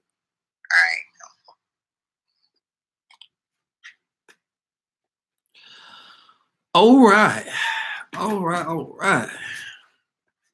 Hypothetically, if I was into women with hood smarts, but I was a country boy, what's the best? Oh, man. I don't know what somebody said. Hypothetically, if I was into women with hood smarts, but I was a country boy, what's the best approach? I wouldn't want to save her, but I'm having trouble finding out if she's smart or not. I'm laughing for one. I don't know what hood smarts mean exactly. I kind of get what you're trying to say, but I don't get it. I need more context. And then you said, I'm not trying to save her, but I'm having trouble finding out if she's smart or not. You know, intelligence speaks loud. So does ignorance. But intelligence speaks loud. You understand me? So I don't know. Yeah, that question, he didn't tell me, you know what I mean, brother. I do not know what you mean, first of all. People out there, I don't know what the brother meant. I wish I knew what the brother meant. You understand me? But I don't know. Okay. I tried to read it again and get a better understanding, but it's not coming to me. Because you said a hypothetical. What's the point of saying hypothetical? But I'm a country boy. Like, it's too many. It's too many different. Brother, if you can answer the question in a different way, then I might be able to answer for you. No, I'm not trying to look, man. See, that's why I can't ask. Don't be so sensitive. You understand me? Be a guy. You know, talking about tap in case. If I get the opportunity, you get the opportunity to ask me on live, and we can go through the question because I'm not laughing at you. I'm laughing like at the context of the question and my lack of understanding. So I'm lacking in my own ignorance. I don't want you to feel a certain way. So, you know, come to the IG live and you'll be able to answer that question, you know, any other time I go live. And just say that I'm Case Goodwin from YouTube. So, yeah, appreciate you.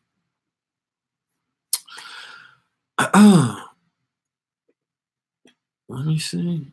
Yeah, that's an interesting question. Man, principles in the Holy Quran. Yeah, I mean, you know, people dropping, like, if y'all got books y'all want to add on there, y'all can add. My only thing with suggesting books, you know, there's so many different ones, and I like to get like real specific. The more specific the question is, the easier it is to like diagnose a book, because that's kind of what it is. It's like, you know what I mean, subscribing a book. It's like you diagnose a problem, then you subscribe a book that you think have things in there. Because I got so many different books. I got so many different books that I think that that go very well for different situations. But you know, I think the base I always like to go to is like The Message to the Black Man, because if you never read that, then I think you should read that regardless. I told my daughter she was a guy when she was 5 and she don't understand. Can you help me break that down to a 5-year-old, because I don't know how. That's interesting. Is that a woman right there? Because, you know, I think children develop their concept of God from what they're taught by you, you know. So if you're developing that concept within their mind of who God is, then you get to define that for themselves, first of all. But you're talking about that God within, you know, and I think that's the biggest thing, is that you got to tell them you're not talking about, come on, Morora, she want to talk about soulmate. That's the biggest thing you have to start with, you know, is the concept of what God is and defining that. And before you can define that for them, you have to define that for yourself. And so before just giving you, you know, any just gloss over, you know, terminology to use or definition, I would love for you to go upon that search of understanding for yourself, you know. And I have many different books, if you DM me, that I can give you that I think will help clarify and interpret a much better, deeper understanding of God. because if you're not clarifying it for yourself, then that's the reason you can't break it down to a 5-year-old. But when you have a deeper understanding of what God is, then you'll be able to break that down in very simplistic terms. And so I don't want to just give you reference knowledge to just say this and that's it. I want you to understand it much deeper, so as they grow and cultivate their own understanding, then you can evolve with the questions that they have and be able to give answers. All right, let's see who up there. All right, let's see. Let me see, man. I'm trying to see if I can add my mom's in here. I don't know if she can be added, though.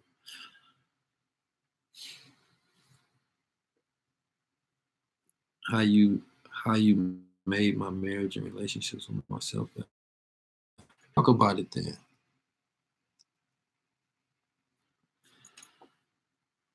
Okay, let's talk about it. Peace, good sister. Oh, she came on. Cool. First of all, what's your name? Where are you from? All right, my name is Robin Gray. I'm originally from Los Angeles, California, but I reside in Wilmington, North Carolina. Okay, solid. I haven't been to Wilmington, North Carolina yet. Definitely plan on visiting. All right, so what would you like to discuss today?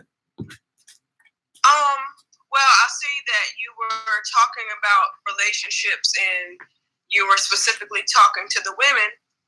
And I just wanted to say that, I seen you, 19 Keys, and a whole lot of people that you deal with. I seen how y'all are really doing the work and y'all shifting paradigms. I came across you on Instagram this summer. I was at my worst.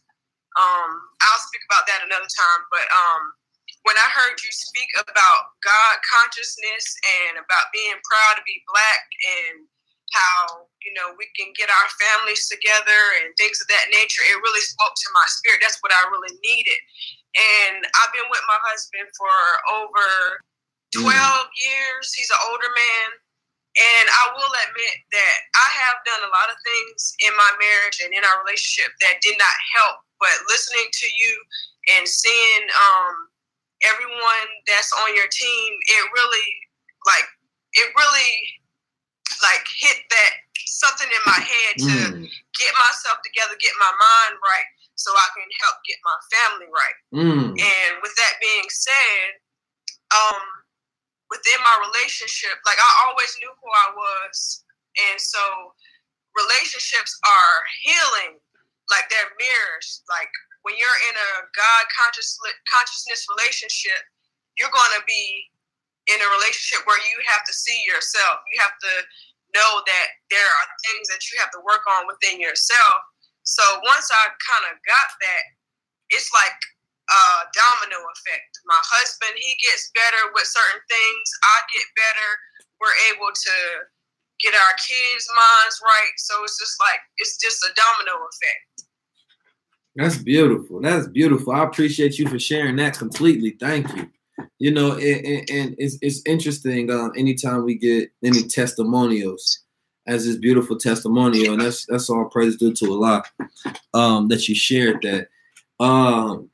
Is that when you're doing work, you don't know who you're reaching all the time because unless you're in person, and you get to meet the people, which is why it's important that we go around and, as you say, we do the work and we actually get to meet the people and greet the people, because weekly there's millions of people who get to tap in and tune into the different messages, and it's just broadcasting these keys out and doing the work. You don't always know the benefit, and that's important to keep you energized along the journey and continuously doing what you're doing, because if you're isolated, then you may feel that you're not being validated by the work that you're doing, or the reciprocation of the work is not really being felt out there, and there's not real change happening. And you may switch up from doing a tactic that's been working, you're just not getting that feedback.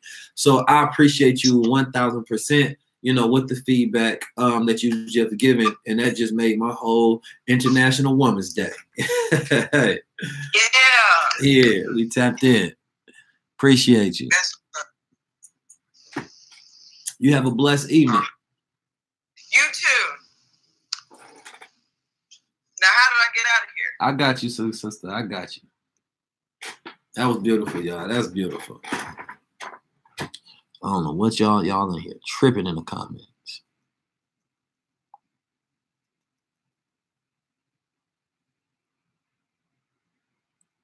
All righty. I don't want to have to hide the live from anybody. So y'all just be cool. You understand me? Because if I find anything offensive in the comment section, then I'm going to go ahead and hit the hide live button, and then it will be hidden for you from the rest of eternity. So make sure y'all Gucci. Get this shit gangsta blood. A book on interpersonal community relationship, please.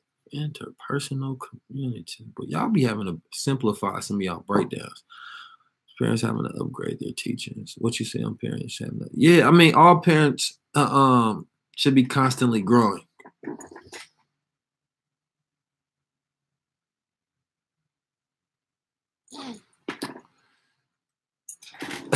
Stop playing. All right, let's see who's next at the top of the list. I'm gonna bring you in, Melanated Got It next. After, let's see, the Blasian. The Blasian. Peace and blessings, good sister. How you doing? What's your name? Where you from? Both of y'all with the goddesses. Yes. So we're from Cali originally. We're in Louisiana right now. Okay, blessings. You say born in Louisiana? Oh, y'all in Louisiana, rather. Yeah. How you doing? Okay. So I did have a couple questions because I had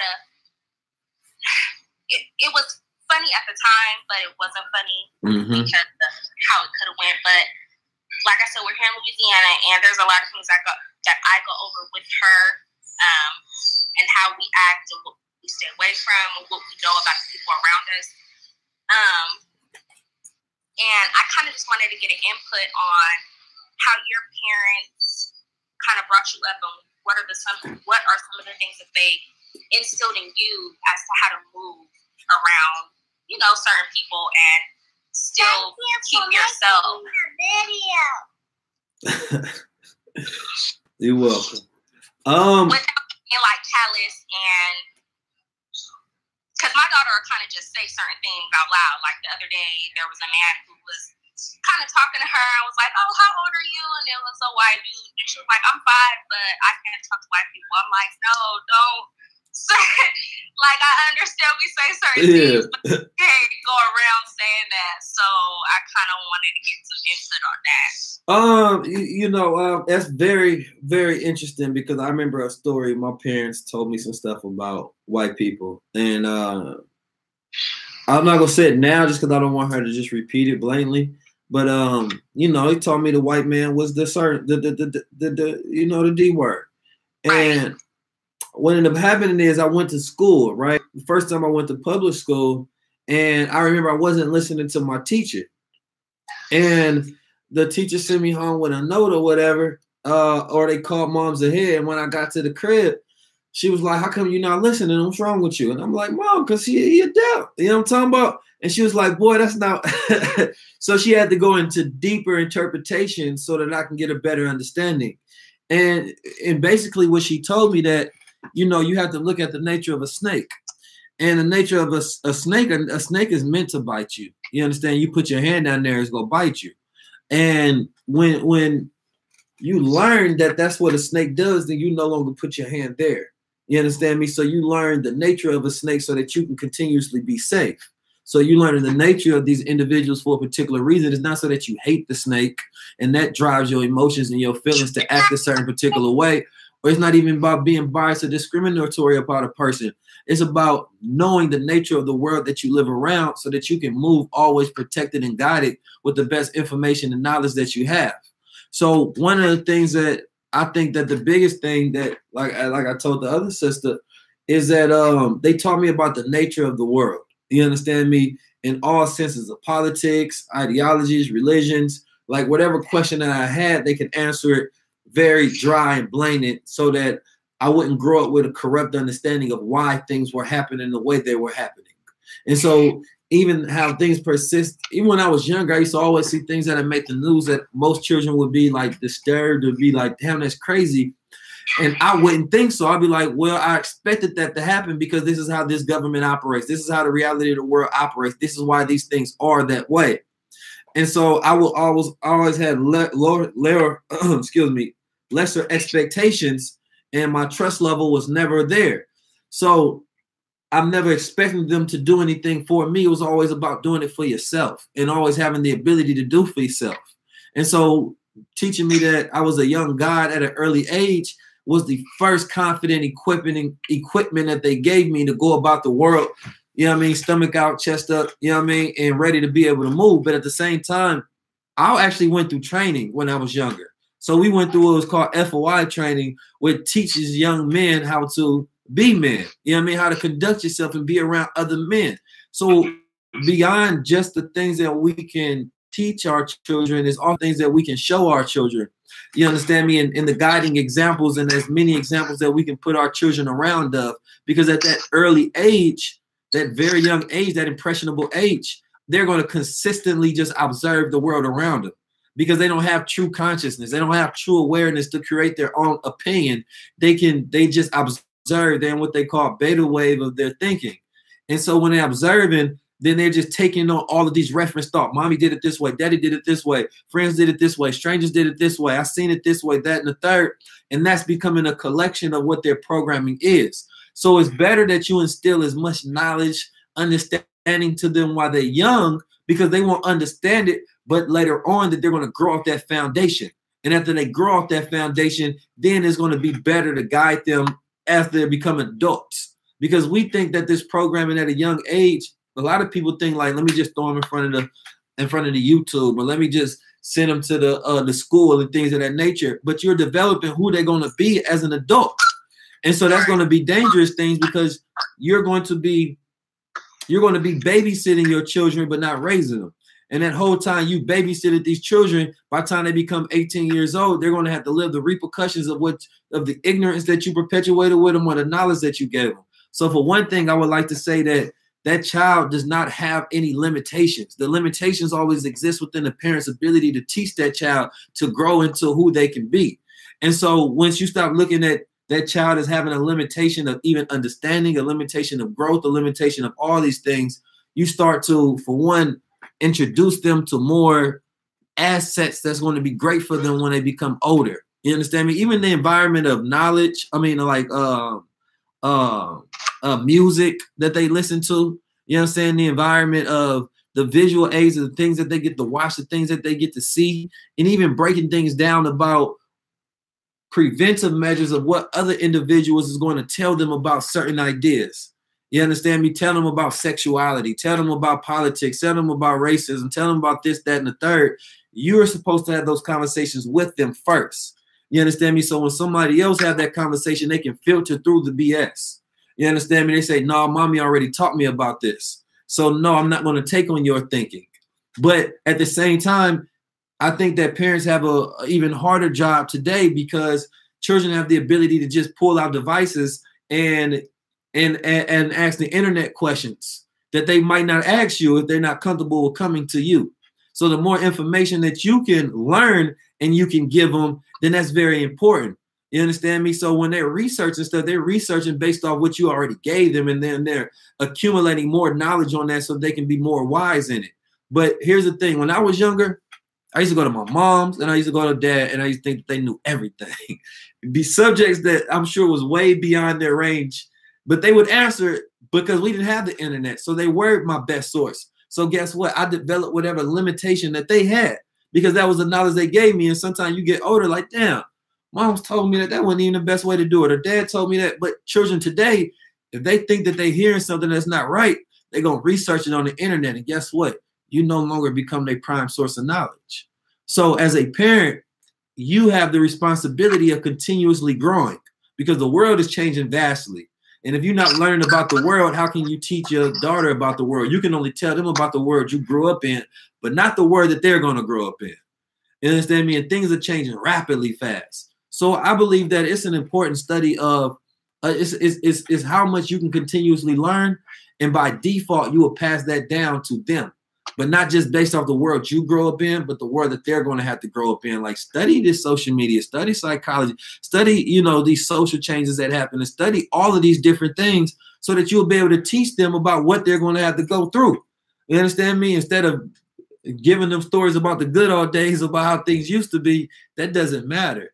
You understand me? It's about teaching them how to develop their own world and also how to think for themselves, because critical thinking, like my brother Sabir say, and deep thinking is going to be one of the traits that a lot of people are going to be missing.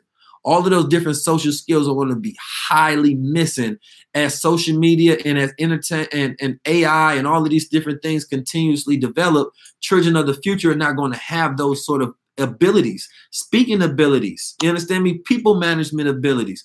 All of these social skills are diminishing daily because of technology. And so if you are setting to make them masters in it, you get to curve that effect so that they can go through that and they can continue to grow and just develop into a full, mature human being. But at the same time, environment is I always say environment is stronger than nature. So make sure they have an environment that cultivates that idea. It's hard to find that balance because some of my friends say, like, you're militant, like, the way she's little, like, don't say that to her, don't expose her. I'm like, nah, like, I really have to make sure that my child is on point. I don't know how you raise your kid, but right. I feel like it's pertinent for me to allow her to understand things even at this young age before it hits her at this young age, and I haven't already left her with, These children ain't children no more. They're supercomputer machines over there. Yeah. Right. You know what I'm saying? So don't let other people's ideas raise your children when you know you're doing something right. You understand me? Because they're telling you what they feel. They're not telling you what they think. And that's the difference. People are always telling you about what they feel about what you're doing instead of what's going to be the logical results that you're going to get. You understand? Because I look at, like, parenting today is like, man, it's tough. You understand me? Like, you really have to be the programmer of your child, because the dangerous thing that everybody faces today is the group think, the group mind, right? Like I say, once you log on to social media, you become part of the group mind. And individually, you may think intelligent on the subject, but once you observe unintelligent thought through a lot of people, you start to take on their thinking. So even if you have to develop a child with a very strong mind to conclude their own individual thought, to have that deeper thinking, to have that critical thinking, to have that deeper analysis so that they're always guided by their most intelligent thought. But when a person takes on the rest of the group thinking, then they lose that part of themselves that was intelligent. You could be a genius, but once you involve yourself in a stupid crowd, you understand me? Then you just take on the characteristics of the unintelligent. And so guiding them through this cyborg collective consciousness that we are creating is very important. And developing those deep thinking, social, critical people management skills is going to be 100% not only important, but necessary when it comes through the world that she's going to live in, because everything's going to be automated. So, like, what's going to be the better jobs? Is the jobs that the machines can't think of. It is those deeper things. It is those problem-solving skills. It is that strategist thinking. That's going to not only help her develop into a better person, but also secure, her value within the world. Because as people are getting away from that, from the machine way of thinking, then they're going to need that so that they can continue to be valuable. They can have a job. They can have a business that they can grow out of. Like, consultate. I feel like this. My job is safe as long as technology continues to evolve. People are going to need thought leaders the more technology evolve, because the more technology is doing everything for you, the other skills start to diminish. So you're going to need somebody to teach you even to think like a correct human being, to think for yourself. And so, those skills are going to continuously be in demand and in supply. And if you study, anybody who's studying this stuff, they're going to tell you the same thing. So, I was looking for something because I had a list of things. And if I find it, DM me and I'll send it to you. But it's a list of different skill sets that I think all children should be studying and learning right now. So, DM me and then I'll send it to you. Okay. Also, one last thing. Are you ever in the Bay Area? Do you plan on coming to the Bay Area? Yeah. I was talking with my brother about this yesterday. He does trap art out there. And so I'm from the Bay, of course. So I think he trying to do something in April. And so it'll be in Oakland and most likely downtown Oakland. But we trying to put together the event. It's way long overdue. So yeah, and it seems like everybody that's been tapping in tonight is in the Bay. So definitely. Yeah, I asked them a lot. My friend Anthony Mace on Instagram, he does a lot of the trap arts too, so he did down there might know your brother. But yeah. Oh yeah, I mean Jesse the one put it on. He should know me if he'd ever been to a trap art. Well, thank you for taking this little request or whatever, and I'm looking forward to you posting something about being in the Bay Area because I mean, I don't really know about much resources, and currently I'm not out there right now, but I'll be back home soon. So.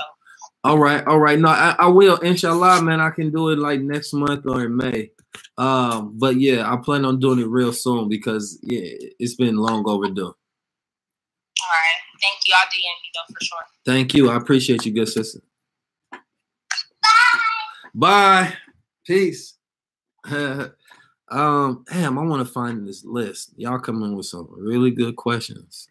And these type of questions, I'll be wanting to dedicate a whole space, and especially when I got my studies in front of me so I can go as deep as I want to, because this is like off of the top dome information. And I'll be studying so many different things, so I'll be pulling from different resources in my mind. But when it's fresh and it's right in front of me, then I can cultivate the thought that I really want to be able to give. But I'll find it later. All right. I'm not sure how much more time we got, but if we have any more time, you know what I'm talking about? I'll pull in. Let's see who's out there. Oh, yeah, that's a good system. All right. So, Melanated Goddess, you are up next. Damn, where is that list? I don't like it. Peace, good sister. Oh, there you go. There we go. I can hear you. How you doing? Blessings and opportunities. First of all, tell people what your name is and where you from. My name is Mariah, and I'm from Philly. Philly. I can't wait to come back out to Philly as well. All right. So, what would you like to share today? So I had a question. Mm-hmm. So I've been really just getting to know myself a lot, and I want to know how you feel about women exposing their body. What is your thoughts on that? I'm gonna put it in this manner. If I had a daughter, I would not want her to be out exposing her body. Because it's advertisement. And what is it advertisement for? Right? I hear the question about self-expression and self-love and things of that nature, but you can dance naked in your mirror, and that can be an expression of self-love, right? And loving your body. But once you put it on social media, it becomes an advertisement. And then you ask yourself, what am I advertising for? And then what is my brand? You understand me? And so I wouldn't want my daughter to be out advertising herself, because what would it be for? You understand me? Especially in the atmosphere of the internet. And then I was also had this thought that, it used to be that when men wanted to get with a woman or be with a woman, part of that journey was, he's going to be one of the only people in her life to ever see her naked. He's going to be one of the only people to ever see what's under her garment. And that's no longer the idea, right? So it's funny because I believe that it robs some of the value sake of how individuals even think about who they're approaching and what they're going for. Because now if you see a thick woman and she's wearing some leggings and everything, got a nice body, you can sort of imagine, I bet she got some pictures of that ass on Instagram. I bet she got some photos, some poses, everything. So it robs of, and this is just thinking in the purely, physical sense, since you asked that question, but a woman's body, it is a divine thing, right? And the exposure changes the concept of how the man thinks about women. You understand me? Or not even just from a man's point, but how the world thinks about that woman. And all of these women now are in a constant state of advertising themselves, you know what I mean? And sexually exploiting themselves, but for what reason? Like, here's another ass picture. Here's another body picture. Here's some more titty shots. Here's some more angles of body in every different particular variety that I could put myself out there. You understand me? So you over-sexualizing yourself for no reason, and at what end? And what are you trying to put out there as far as what your brand is? What are you trying to put out there as far as what are you advertising? And I don't think that people are thinking about the consequence of these things in the long-term effect as well. Like in 30 years, you're going to have 1,000 pictures of your body on the internet. And how will that be able to be used? You understand me? These things that we do casually, but we're not thinking of. Like, we can't go search our grandma and see her pictures on the internet everywhere. You understand me? Like, whatever pictures that she had in her Polaroids is the only ones. But today, there's just nakedness because everybody else is getting naked. And it's disguised as, I think, spirituality is disguised as self-love and self-expression. Because as I say, self-love can be a very private thing.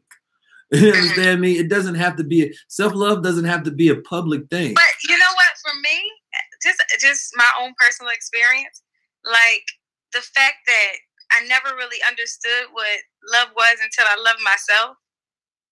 I'm so open with sharing it with other people and letting people be a part of what I'm doing because it's new to me. You understand what I'm saying? And I understand everything that you're saying. It makes a lot of sense. And I'm trying to make sense of it myself. So I'm trying to formulate my own kind of opinion on it, I guess. I mean, I understand where the ideas come from. But like, just for me, social media is a very new thing. Remember that. I know I don't need the attention. Like, you know what I mean? I don't care. Like, I've grown so far away from wanting attention from people because I feel like people are not even on my level intellectually. So at the end of the day, I don't even want to be around you. So it's just like I'm just loving myself, and it's just like I don't understand. Like I don't get it. Like, you know what I mean? Like, I'm trying to make sense of it myself. So I wanted to hear what you had to say, and I feel like more so like when you speak of it, it's just like you're exposing yourself, but like you're not saving yourself for a person. Like, I don't know. That's kind of what I heard. Yeah, like you're not saving yourself for you. You're not like. It's already there. Like there's no sacredness to it as well. To look forward to, because you're already giving me everything. Damn, like, we got like 1 minute left. Everything. So I want to finish this conversation. So I'm gonna go back live again. Okay. Because this is good.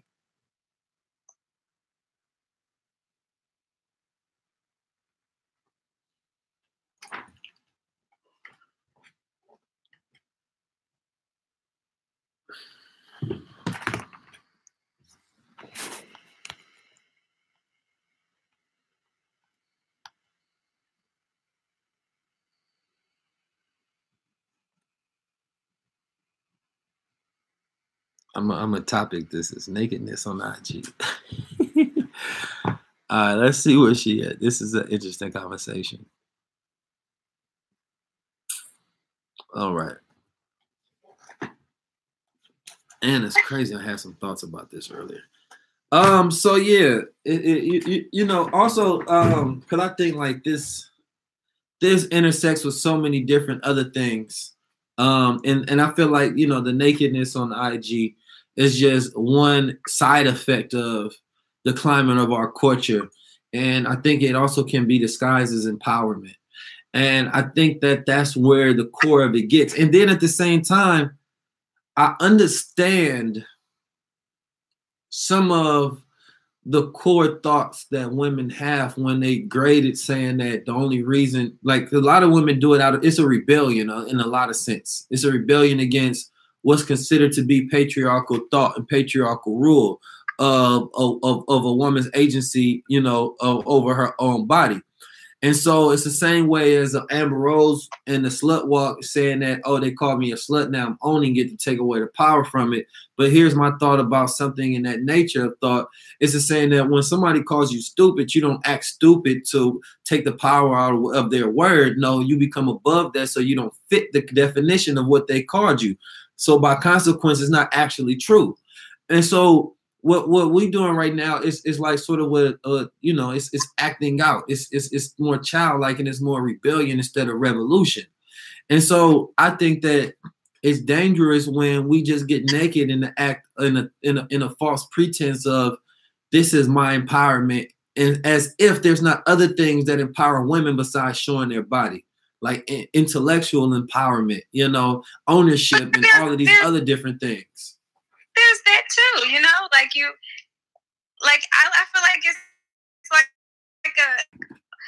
everything that's inside of me. I do it. I talk to myself, and then I'll share some of whatever it is that I've overcome, and then now there's this powerful movement thing that comes out of me, and I've been doing it for a long time, and then now it's why don't you just share it, so and then it's a lot of inside of me, because I don't listen to what people say, but I'll listen to myself. Do you think that this would be fine for you to post something like this? But it's this is me. I'm not trying to get somebody to, I'm not trying to catch, you know what I mean? So I don't know. I just want to hear someone else's opinion on it. That's just basically it. But I enjoy doing what I do, because it's a very powerful thing for me, because I'm growing from everything. So therefore, I feel like if it becomes a thing where it's not for me and I understand why I shouldn't do it, then it'll be a lesson learned, and then I'll be able to talk about that. In its context as well. So there's a class of art of, nudity where it's not seen as sexual. It's seen as art, right? But I don't think most of what I see on the IG is just seen as sexual and seen as nudity in the context that is presented. It's not seen as art.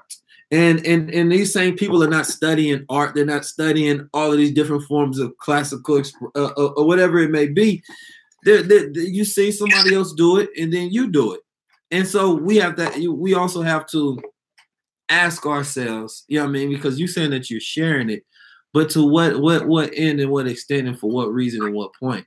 And I think intent matters when we're experimenting, but we're experimenting in front of the world. And if you ever get to a thought, a culmination that I don't think that was right, or I think that was this, it's too late because it's out there. And so it doesn't matter nothing is never too late. Well, I'm in the sense that if you make a mistake in the front of the world, the whole world already seen it. There's no. Who cares about? See, but that's the thing for me. That's why I'm so glad that I love myself, because at the end of the day, it doesn't matter what somebody else thinks of me. If I realize that what I'm doing is a mistake and I made it, but Instagram is a platform to share. I don't care about what somebody else thinks of it. Okay, well, this is something that I'm going to change, and then now once I figure out how I'm going to talk about it, I'm going to talk about why I changed it, why I'm not doing it anymore. But I never think about the world. I'm thinking about myself and how I'm helping somebody and helping myself at the same time. And that's basically all I think about. Okay. I never think about how somebody else is going to perceive me as a person. I think there's an oxymoron in that, because at some point, if you put it on IG, then you care what people think, because it's a platform. It's a sharing platform. It's a sharing platform for others to think about whatever content that you're putting out, whether it's helping or whether it's hindering. Because even if you put it out there for it to help someone else, then there is I think one of the worst prevailing thoughts that we send out there is that we don't care what other people think. We don't care. And I think that that's a way of excusing us just doing things without consequence. And I mean this, and everybody cares at some point. There's nobody that just doesn't care. That's like a sociopath. You know what I mean? Only if it affects someone else.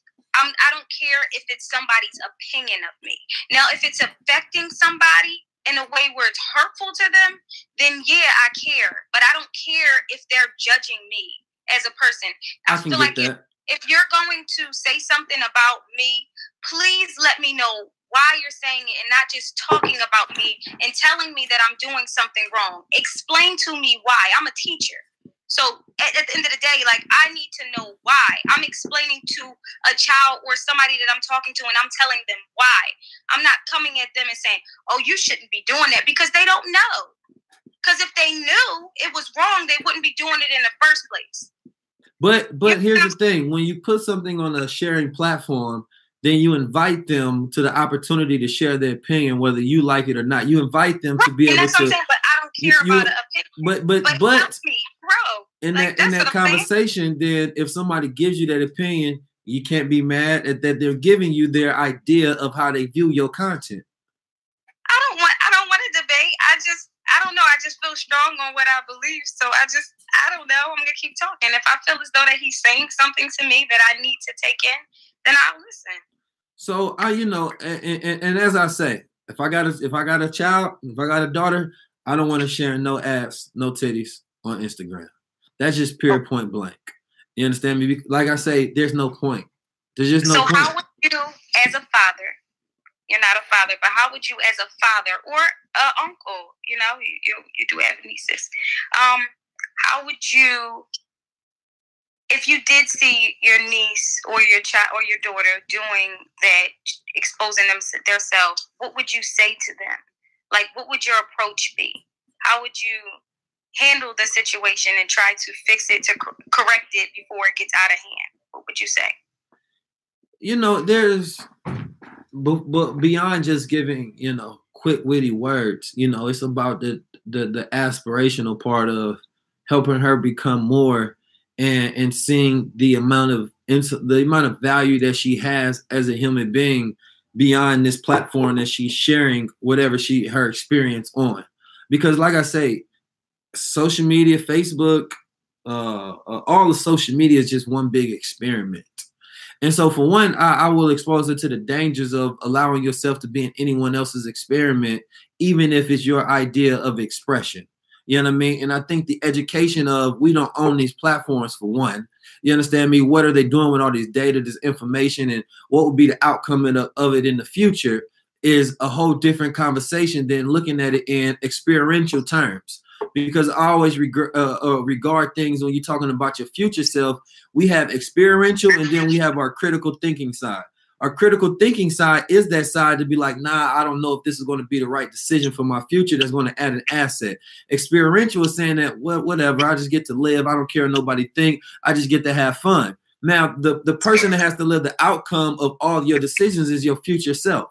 So you get to ask yourself is, do I want to engage in this platform in an experiential manner, or do I want to engage it in a critical thinking manner, a deeper analysis? And how do I want to move?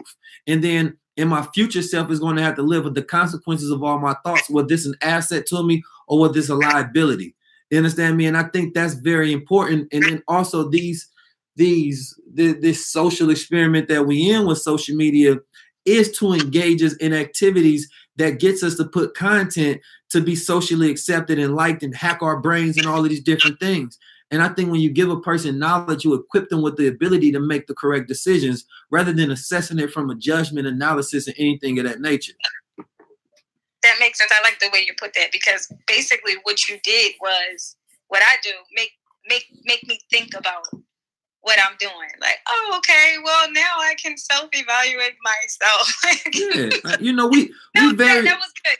Because in my brain, because I never had a dad to say anything to me, but in my brain, if I had a dad say something to me, it would be like, take that shit down and and that's dangerous, because that's what causes the rebellion. You know what I mean? But I like the way you put that. That was really good. That was really good, because most people, like, I got a lot of DMs like, right, you getting out of pocket and all this other stuff. I was like, you're judging me. Like, say something to make me understand. Like, why this is not right. Don't just come at me. Like, well, you know, the average because person at is this not point- doing that much research, though. The average person is not really taking, that's why I always talk about a deeper analysis and critical thinking. The average person is not really thinking that deep about what they're doing. And so a person may have heard someone else say that that's not the right thing to do. So when they engage with somebody, they're going to say that exact thing. And that's why I don't like reference thoughts. They're referencing someone else's thinking. And so when you take a deeper analysis to get your own individual thought, which is what I do, and then that's what I share. I don't share the group thought. I share my individual thought.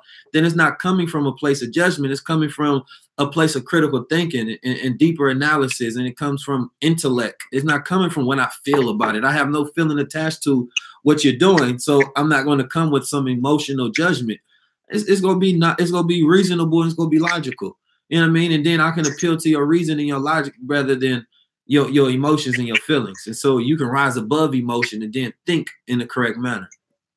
Honestly, like, you really just helped me because we shift the paradigm. I felt like I seriously was battling with myself and like, you know, and like just trying to like make sense of it for myself. But then in the back of my mind, I keep saying, I want to do this for my man. Like, you know what I mean? Like, that's something that I want to do that. Like, this is something that I keep saying to myself, but it's like, I want to share with myself too. But it's like, okay, right, you don't have to share it with the world. Right. You really just helped me. I'm very grateful. You know that? Blessings and activities. I appreciate you. I appreciate you being open and sharing it on this platform and allowing us to have that conversation. That's the only way to grow. You gotta be honest. Yes. Yeah. Well, I appreciate you, good sister. I can't wait to come out to Philly. Can't wait to tap in with you in person. Oh, same. You have a blessing. You too. That love right there, boy. We shift the paradigms. I love it because these conversations are they're challenging. You know what I mean? And when you're having these conversations, you know, I think with a lot of people, not just men and women, you do come from these judgmental, you know, points, and a person feels attacked. And when a person feels attacked, anytime they're going to defend themselves, and it's going to push them deeper into the corner of their thought process. Or if you win a conversation, they won't feel correct about it, right? And so that's a danger because you can perpetuate a habit just based off a rebellion. And so, you know, that's why I say it's a deeper analysis with everything that we do. You know, we have to be smarter in these conversations, and we have to check ourselves much more than we check other people. All right. Let's see. Who else we got in here, man? Go ahead and tap in the key. Drop a key down there if you want to tap in. And we got a little more time, man, before I go ahead and relax myself. And we've been going in for about 2 hours and 10 minutes now. About 2 hours and 10 minutes now. That's a long time. I'm about to cut off right here. All right. Let me go ahead and push this up there. Man, I should have put this up there, but you know, I wanted to just give to y'all tonight. We can go ahead and do it anyway. Yeah, go ahead and be naked at home, man. Go ahead and be naked at home. You can walk around and do what you want to do. All right. Did y'all have any other questions? I'll take one last good question before I hang it up.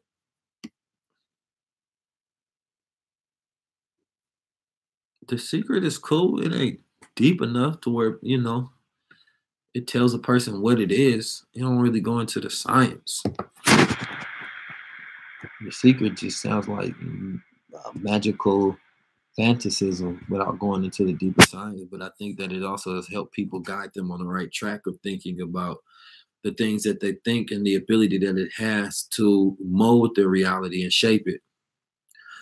What can I say to the French nation? Bonjour, je m'appelle Keys. Tap in.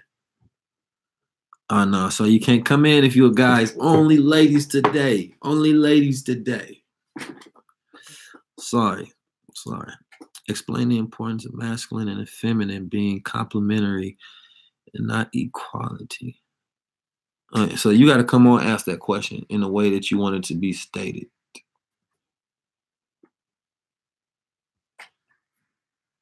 Yeah, we. I took French for 4 years. French for 4 years. I took Spanish for like 4 years. Arabic was one of the first languages I was taught. And then Chinese, or Mandarin rather, was a language that I started to learn while I was working. The Muslim view on women and what it means overseas. You gotta come in. You gotta come in and ask these questions. Boom, boom. All right. All right. I can't. It's dark here. It's all good. So, what's your name? Where you from? I'm driving. I'm from Detroit. You driving? I don't want you to kill yourself now. No, I'm not driving. My friend driving. Okay, I'm in college. cool. Okay. I do got a shirt that say 19 Keys. Link in the bio. All right. What was your question now? Like the difference between like Muslims' views on women, in America versus like overseas. Like, is it the same? Like overseas, when you say overseas, you talking about the rest of the world, because every culture has their different views and differences on how they treat women and the ideas behind them. I'm talking about like the Muslim view of it. So in the Islamic world, cultures, but the religion. In the Islamic world,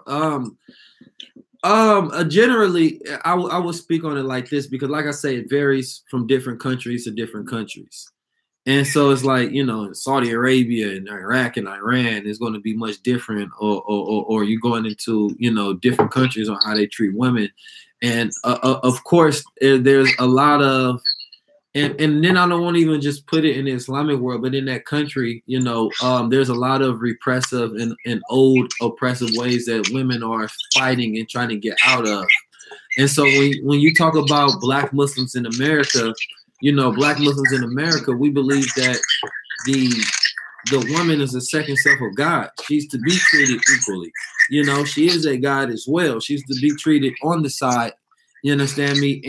And that a nation can rise no higher than this woman. And so she's highly regarded, in a divinity, and she's to be protected and secured and provided for. And so, in every sense of the religion, or within Islam, we also taught that a man can't become a God into his full self unless he has a woman.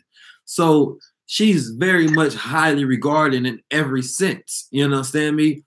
But, when you go to different cultures around the world, it's not the fact that they're following Islam. They're following their own cultural norms as far as why they oppress women and treat women particular ways and things of that nature.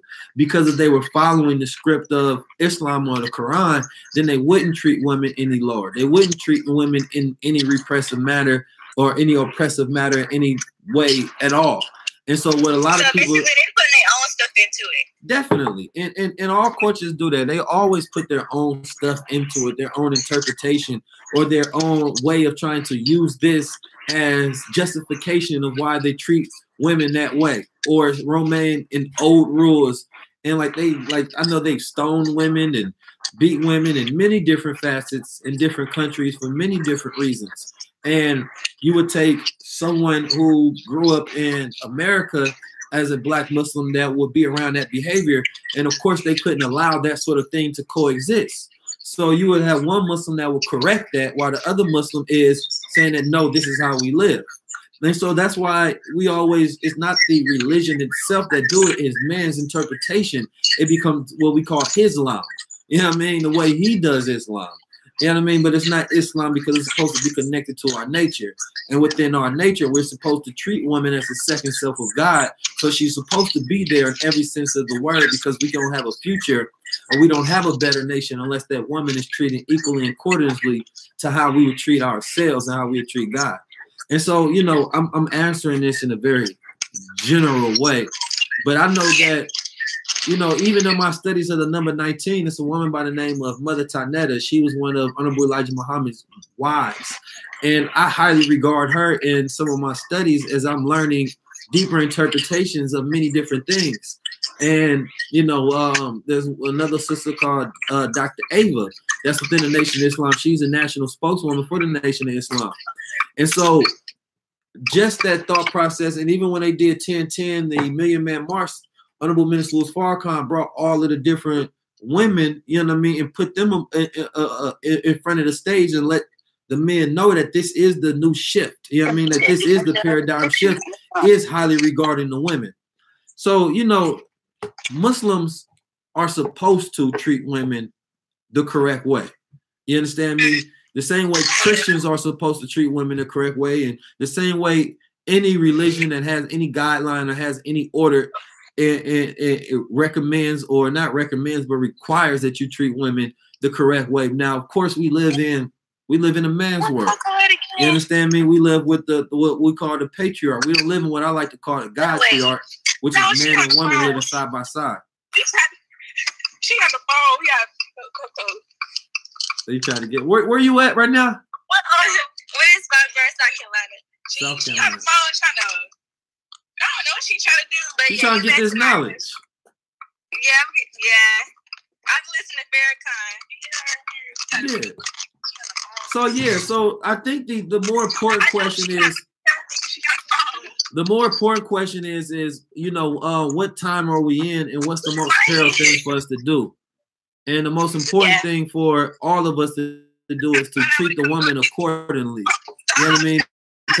And I don't care what religion, what you in, or what you have, if you're not treating that woman accordingly to her being a God, and you're not treating her to her higher self. Okay, we gotta pick up your sister. I'm gonna let them finish. They got going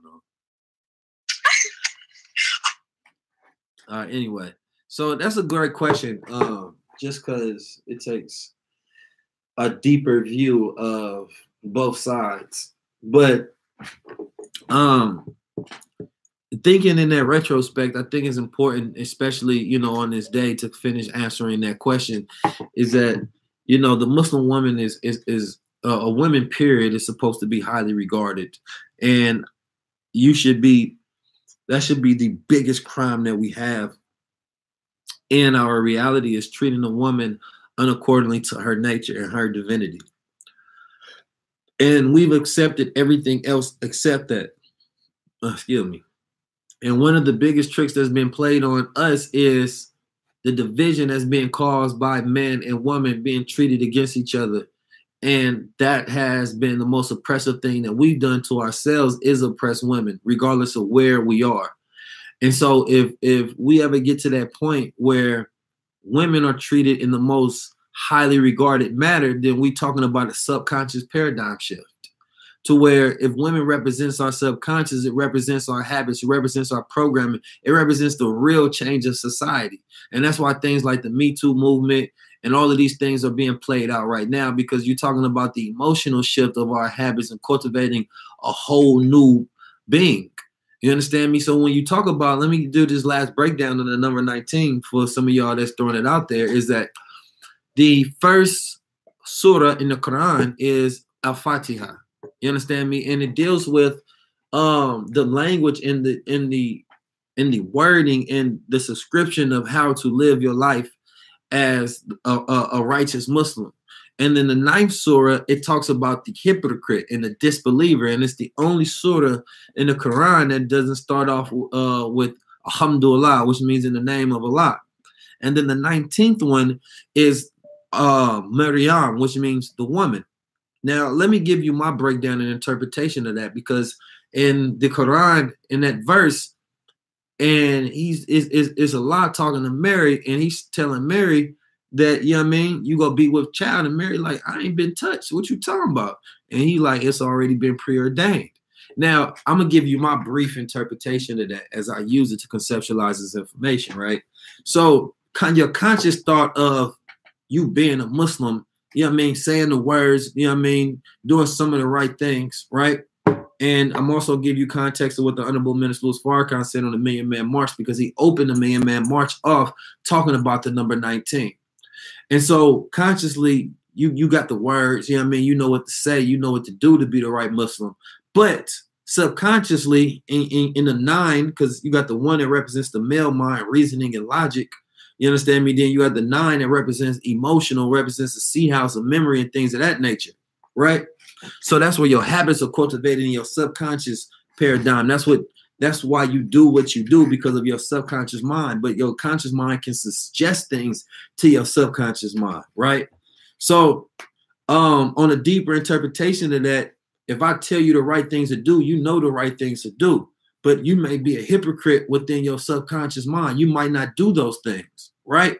But as the Honorable Minister Louis Farrakhan said in the Million Man March about the number 19, he said that when the 1 is next to the 9, and the 9, represents the feminine aspect. And if you look at feminine, you have the word fee, then you have men, and then you have 9. So let's give y'all some breakdown of this, right? So he said the 1 next to the 9, then it reveals, that there's a secret being revealed. So when you go down to the number 19 and you have a lot talking to Mary, or the way I'm interpreting it, I'm not saying that's the interpretation. You have a lot talking to Mary, telling you that you are already impregnated with this, regardless of what you say, it's already been preordained for that to be your nature, right? So it's already been preordained for your nature to be that of a righteous Muslim, for your nature to be right, for your nature to be correct, for your nature to be good. But consciously, you can know what's good, but subconsciously, you can be a hypocrite. You can be a disbeliever. You can be a deceiver. It's not until that conscious information that you know is right is met up to that subconscious mind. And then that mind is impregnated with that thought. And then you're able to birth that which is naturally within you.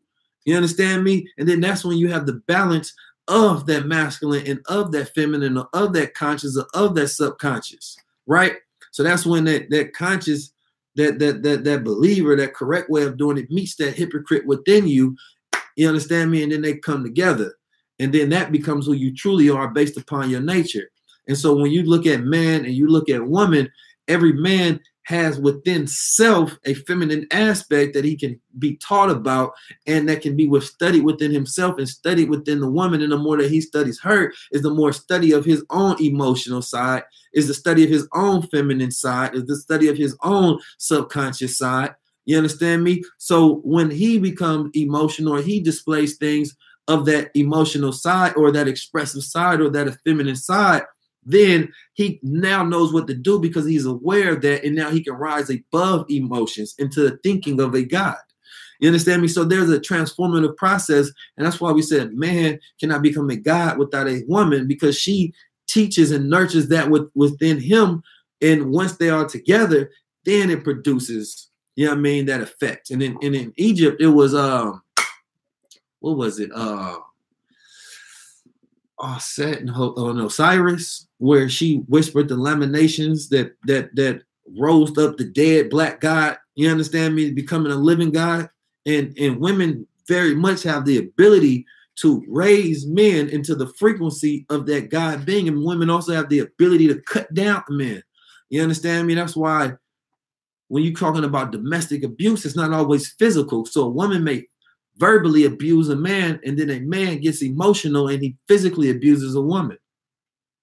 But when those two are working together in tangent, you understand me? That's when you, like the good sister said, you have the God triarch. It's not about the matriarch. It's not about the patriarch. It's about those coming together. And in that combination, you create the God triarch. You understand me? And that's what I always say, it's the black family that's God. You understand me? Because a man by himself is worthless. The woman by herself is worthless. But when they come together, that's that true value. You understand me? That's the true value, because, we were made for each other in the most literal sense. You understand me? We were made to balance each other out. She sees the details, right? You create the bigger picture. Boom, y'all win. How can you lose? You understand me? Like, what you have, she lacks. But when y'all pull together, y'all lack nothing at all. In that pair, in that combination, you can win the world, right? You've never seen a president that didn't have a woman, right? Am I right? You've never seen a president that didn't have a woman, because he has to prove himself as a leader of a family before he can lead a nation. So, there's a lot of importance within that. And the greater you treat the woman is, the greater you treat yourself. You understand me? And it's a reflection of self-love, because it's protecting self-interest. You understand me? And so that's better for your own evolution. But I appreciate y'all for tapping in and indulging me for the evening and allowing me to share space with you all. And I appreciate all of the beautiful women that came in today and shared time and, reflection and had questions and allowed me to be a conduit to stream whatever sentiments that I can give or answers that I may be able to provide. I'm not an expert. I'm a learner. I'm a student. And in my student mastery, I'm learning to be a better thought leader, especially for critical thinking, deep analysis, and divinity. As I learn myself, I'm only teaching others what I'm learning about myself. I am nowhere near perfect. I still make mistakes. I'm still not nowhere near the level I want to be, but I'm constantly learning. And that's the most important part because it doesn't matter about how much you go through. It's about how much you go through. It's about how much you grow through. And if you're willing to do the work to grow, then you are deserving of the chance to grow, and you're deserving of the opportunity from everyone else, to allow you to grow and appreciate that growth, as you go along that journey. So women, thank you for being you. Thank you for having us, because without you is no us. And men, we have the challenge of stepping up to make sure that women are protected, provided for, and we are producing the type of world that we will want our daughters to live in. And we are becoming the type of examples we want our daughters to be with. Tap in.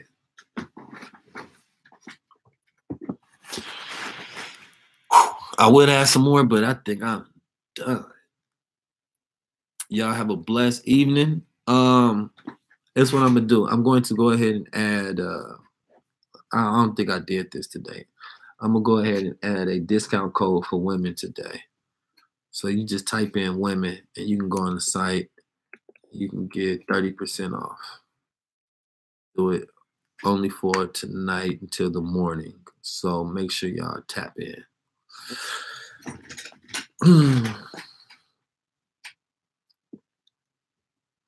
Yeah.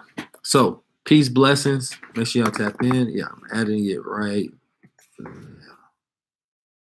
Cool. Entire order, no minimum. Yep, done. So the link is in the bio.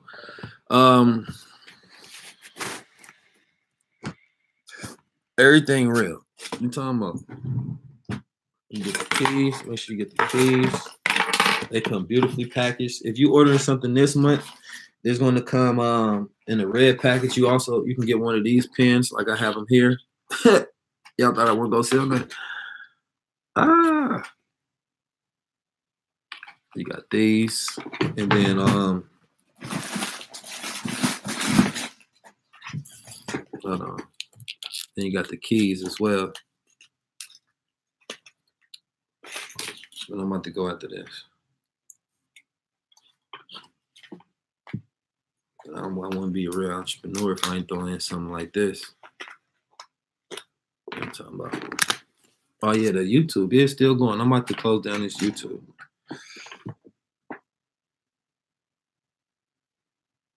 Oh, hold on. Got the tape on. Hold on, y'all.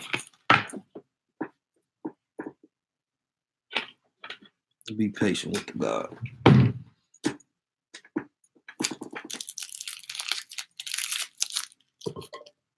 Understand me? So it's gonna come in a box like this. Understand me? And then it's also gonna come.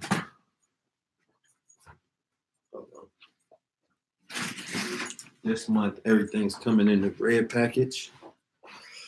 This will come in a red package, red box. What I'm talking about. And then it comes wrapped in like this gold paper, golden tape, and a bunch of other stuff. It's really dope though. Anyway, tap in. I appreciate y'all for tuning in. It's been a good time with y'all. Peace, blessings, and activities. And I'm out.